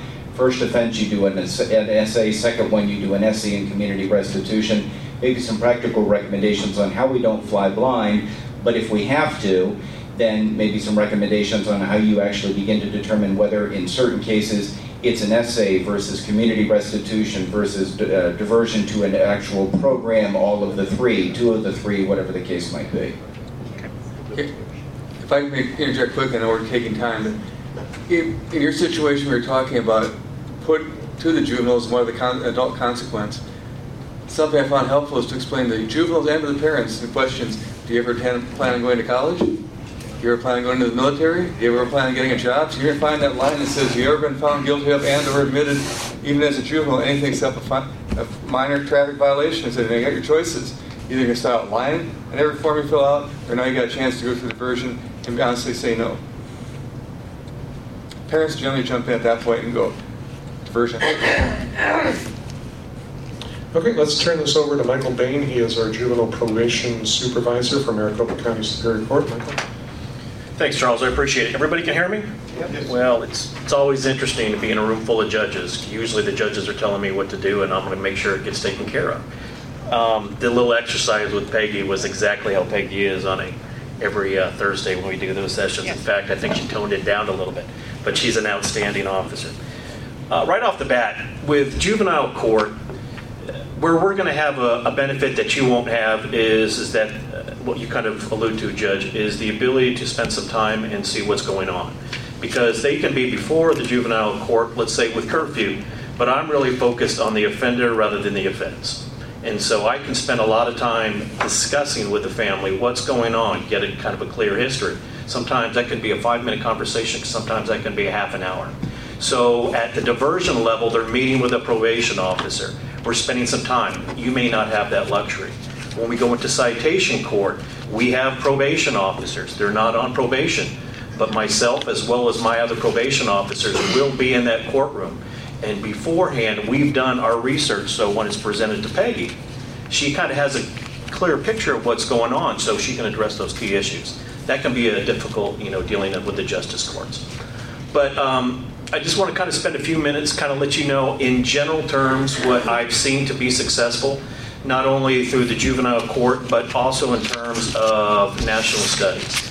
And so dealing specifically with offenses that are listed under 8323, which are going to be dealing with, the three that we deal with almost strong majority of the time are truancy, alcohol, minor consumption and possessions, and curfew. We have our Title 28, but we do not deal with civil. I think what the judge in the very beginning, Judge McNally, identified is that we do not accept standalone civil traffic offenses. If they're criminal, they do come to us, and we deal with diversion. It's a little bit different for us because with the diversion cases that we're talking about for you all, they would be seeing a probation officer, and a probation officer, again, is sitting with them, assigning consequences. And we can spend some time. Again, they may be there for truancy and find out that the kid has a huge substance abuse issue. The truancy, the absence issue, is more of a symptom of a bigger problem that we're trying to address. So I want to kind of take those in pieces. Truancy. We kind of talked a lot about truancy. And it's probably one of the biggest frustrations that I think the court has. How do we make these kids go to school? I think you brought it up also in terms of huge frustration. I see cases that are sent to us from the justice courts, sent to the juvenile court because of, hey, I've tried everything possible in the justice courts and they're still not getting it. Two things that come up all the time in terms of the research that I've seen as well as the conferences that I've attended, as well as all the research that is available out there. The two common factors that help truancy the most is one, that the child feels welcome on campus, and two, that there's some form of adult role model that they're involved with. One-on-one relationships, care, someone that they can trust, because these kids may not have anybody in their life that fills that role.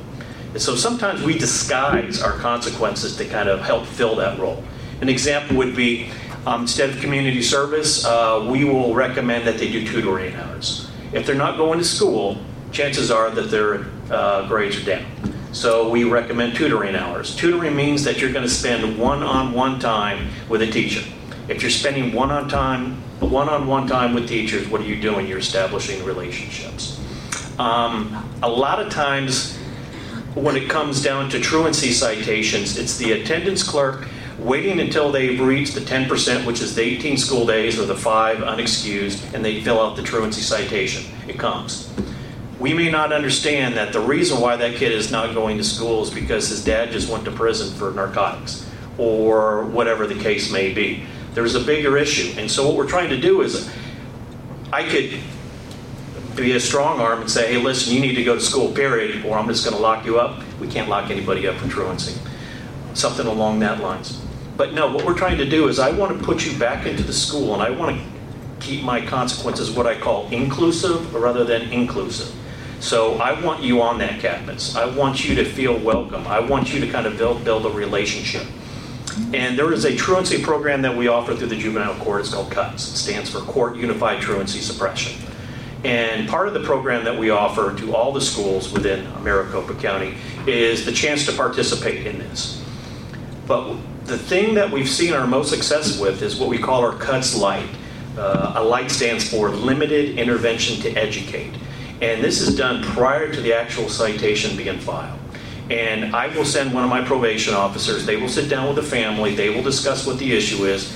And what we've seen is, since we've been tracking this for the past couple of years, is 96 to 97% of those cases that we do a lights with, that remember, there is no formal truancy citation. 96 to 97% that we do a truancy citation, CUTS Lights conference with, do not generate a formal truancy citation within the next 6 months. Because what we're doing is, one, having that child there. School is there. School is hearing what's going on with the family. Family is now also hearing what the concerns are by the school. And again, we're establishing relationships. A lot of the national research that's out there clearly states that taking a more of a punitive role when it comes down to truancy simply doesn't work. The two things that really have shown some of the best results in general terms are, again, building a relationship with some positive role model at that school. So that's truancy in general. Truancy is very frustrating. I think we have some Mesa judges here, is that correct? You guys were dealing with truancy here quite a bit. You guys owe me lunch because now Mesa is sending them all to us, right? And it's, I was able to spend some time with the truancy officers that Mesa has. Mesa has 3 truancy officers, and they write all the truancies. But what we do is we've developed a relationship to where I, as well as 4 of my probation officers, will show up at the Mesa District Office every Monday, and we do a session in the morning and a session in the afternoon. And what we do is we present a class to our first-time truants, as well as their parents, educate them on what the laws are, what the parents' responsibilities are. That as a parent, if you do not have your child enrolled in school, you face a misdemeanor offense with possible jail time and fines. But again, what we're trying to do is to educate. That's our main focus.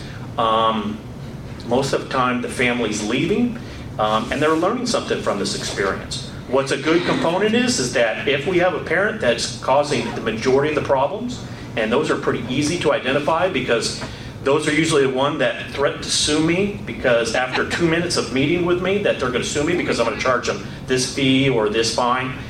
We try to educate. We offer them every opportunity to participate in this diversion process. But if all else fails, those 3 truancy officers will cite parents that same day right on that location into the city courts or the justice courts, excuse me. We've seen some really positive results, and we've really kind of developed some good working relationships. I think one of my next steps I want to see with Mesa is to really see if we can identify 2 schools and try to implement some of those lights that I was talking to. Because Mesa does not participate with cuts. That's our truancy suppression program. They direct cite. We take them. I would like to see, because the majority of the citations that I deal with on those Mondays, I think probably would be rectified if we spend a little bit of time with those families prior to a formal truancy citation being issued. So that's truancy.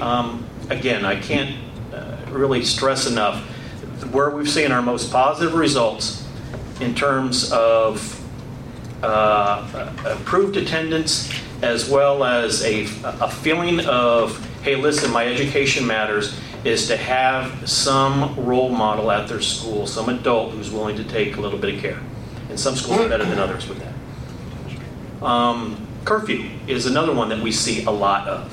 Curfew is also a struggle, but I would probably say curfew for a majority of the cases, again, is more of a symptom of a bigger problem. With our curfews, again, we have the luxury of spending a little bit of time talking with the family, seeing what's going on before they ever see our hearing officers in citation court or at the diversion level. And we will, essays are very positive, and one of the things I would like to see them do is possibly with an essay, what's the importance of being in school? Remember, they're there for a curfew, but I want to kind of see what's the importance of being in school. I will say, listen, you need to meet with your counselor, you need to sit down with them, interview them, and kind of see why they think an education is important. Again, remember, the offense is curfew. But again, I'm tying them back into the school, I'm tying them with that adult role model. If they're interviewing that adult person, they're starting to recognize that person more as a counselor or a person that they trust. The ACCI packets, I don't know if you guys have dealt those before. I really like those, and we've seen some really positive responses coming back from parents. Now, it's not necessarily the subject matter, because these packets, take on life skills, substance abuse, but the mere act that they have to sit down with a parent at the dining room table and spend some time, usually it's about 8 to 10 hours over the course of 30 to 60 days, that may be something that they've never done before. And so again, it's just the mere fact that they're sitting down with their child and having a communication. That's what the key is. That's what I'm trying to achieve. And so at the very back of those packets, when you see, hey, listen, as a parent, what do you think that you most benefited from this? And it was the time that they spent with their kid establishing a relationship. A lot of these families do not eat together anymore. A lot of these families don't spend the time. And again, we all recognize those as important issues. Alcohol is one that we see quite a bit. Alcohol, minor consumptions, possessions. That one tends to be a little bit of a struggle, because again, there needs to be, in my opinion, I'd like to see a little bit more of assessments in terms of what I consider the more serious ones compared to ones that are probably not that. Meaning that, hey, listen, I was at the party and I was having a beer. However, I've seen kids with alcohol that are here for, they're also doing heroin. And so the offense, once again, is just for alcohol, but the kid has a much more serious substance abuse issue. We don't have the ability to put these kids into RTC programs based alone just by going through citation court or diversion. That's not an option available to us. But what we do is to try to have the family reach out to their health insurance or through Access, ask them to have an interview and see what services are available to them. In rare occasions, because again, we're with the juvenile court, we've had the opportunity sometime what I call backdoor and get these kids a little bit more treatment on these low-level offenses, but again, those are few and far between. I don't think that you all have the option for the RTCs. But again, having a family, if you order the family to reach out, see if there's some kind of interview that you can have with Access, just a phone call. A lot of families, they try, they reach, everybody gets frustrated because you're not talking to a human being. You make a phone call to Access and now you're talking to one of those robotic kind of systems. They give up too easily. It's a very bureaucratic system. I'm a probation officer. It's extremely difficult to get a kid into an RTC program, and I know how to navigate the system. So you can only understand for a parent who may not have a high level of education or a patience to get through this process. They really struggle with that. But again, that's something that they need to pursue. Again, I think we have the benefit of a time. So, a little bit more research that we can do with a particular case. So those are our 3 highest areas that we deal with. We have our Title 28, our criminal. Peggy deals with those quite a bit. We use the ACCI traffic safety program quite a bit. We've seen some positive results with that, as well as if they choose to, they have the option at our diversion level to participate in those online defensive driving courses and so forth. I've given a list to Charles. I think he's put that out there. We've got some websites that are available. For the east side of town, I would definitely recommend our AATP, that's our Arizona Addiction Treatment Program. It's in the document itself. They have a Saturday program developed for substance abuse.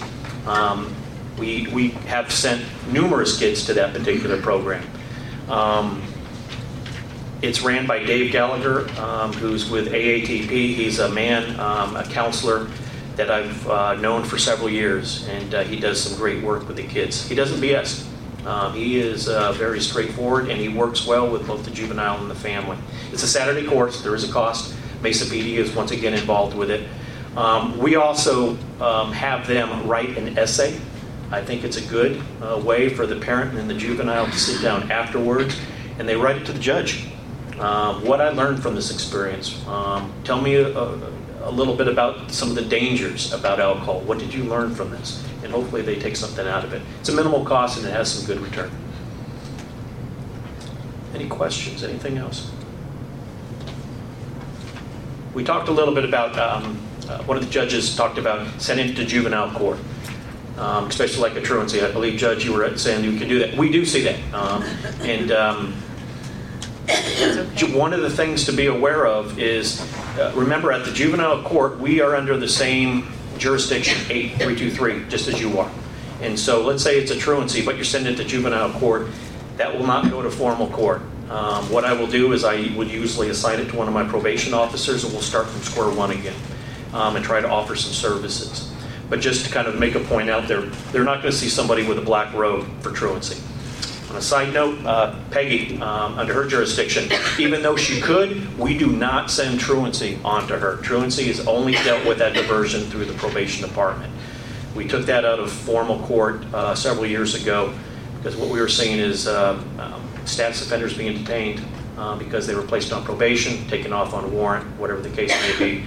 Ultimately, it goes back to the underlying offense, which is truancy, and when they were detained, even now for the act of testing positive for the use of drugs, it's still a violation of the federal guidelines regarding status offenders. Any questions? Anything else?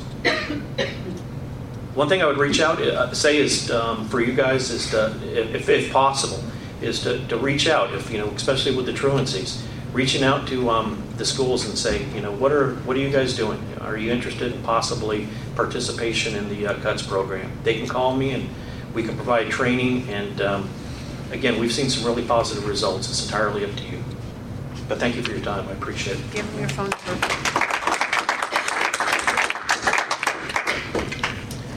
If you need my information, I think Charles has it, and he can send it out if you need it. Okay, thank you.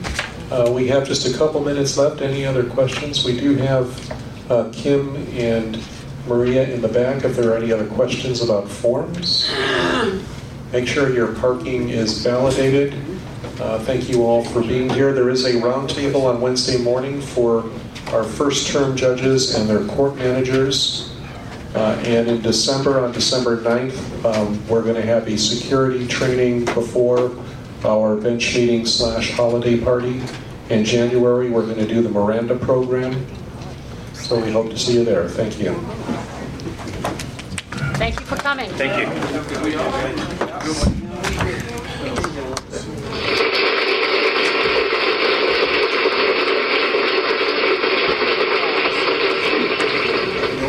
So close, I'll provide it myself. I'll be back at 1:30. Okay. Are you on the east side? I live in Tempe. You live in Tempe. Is there...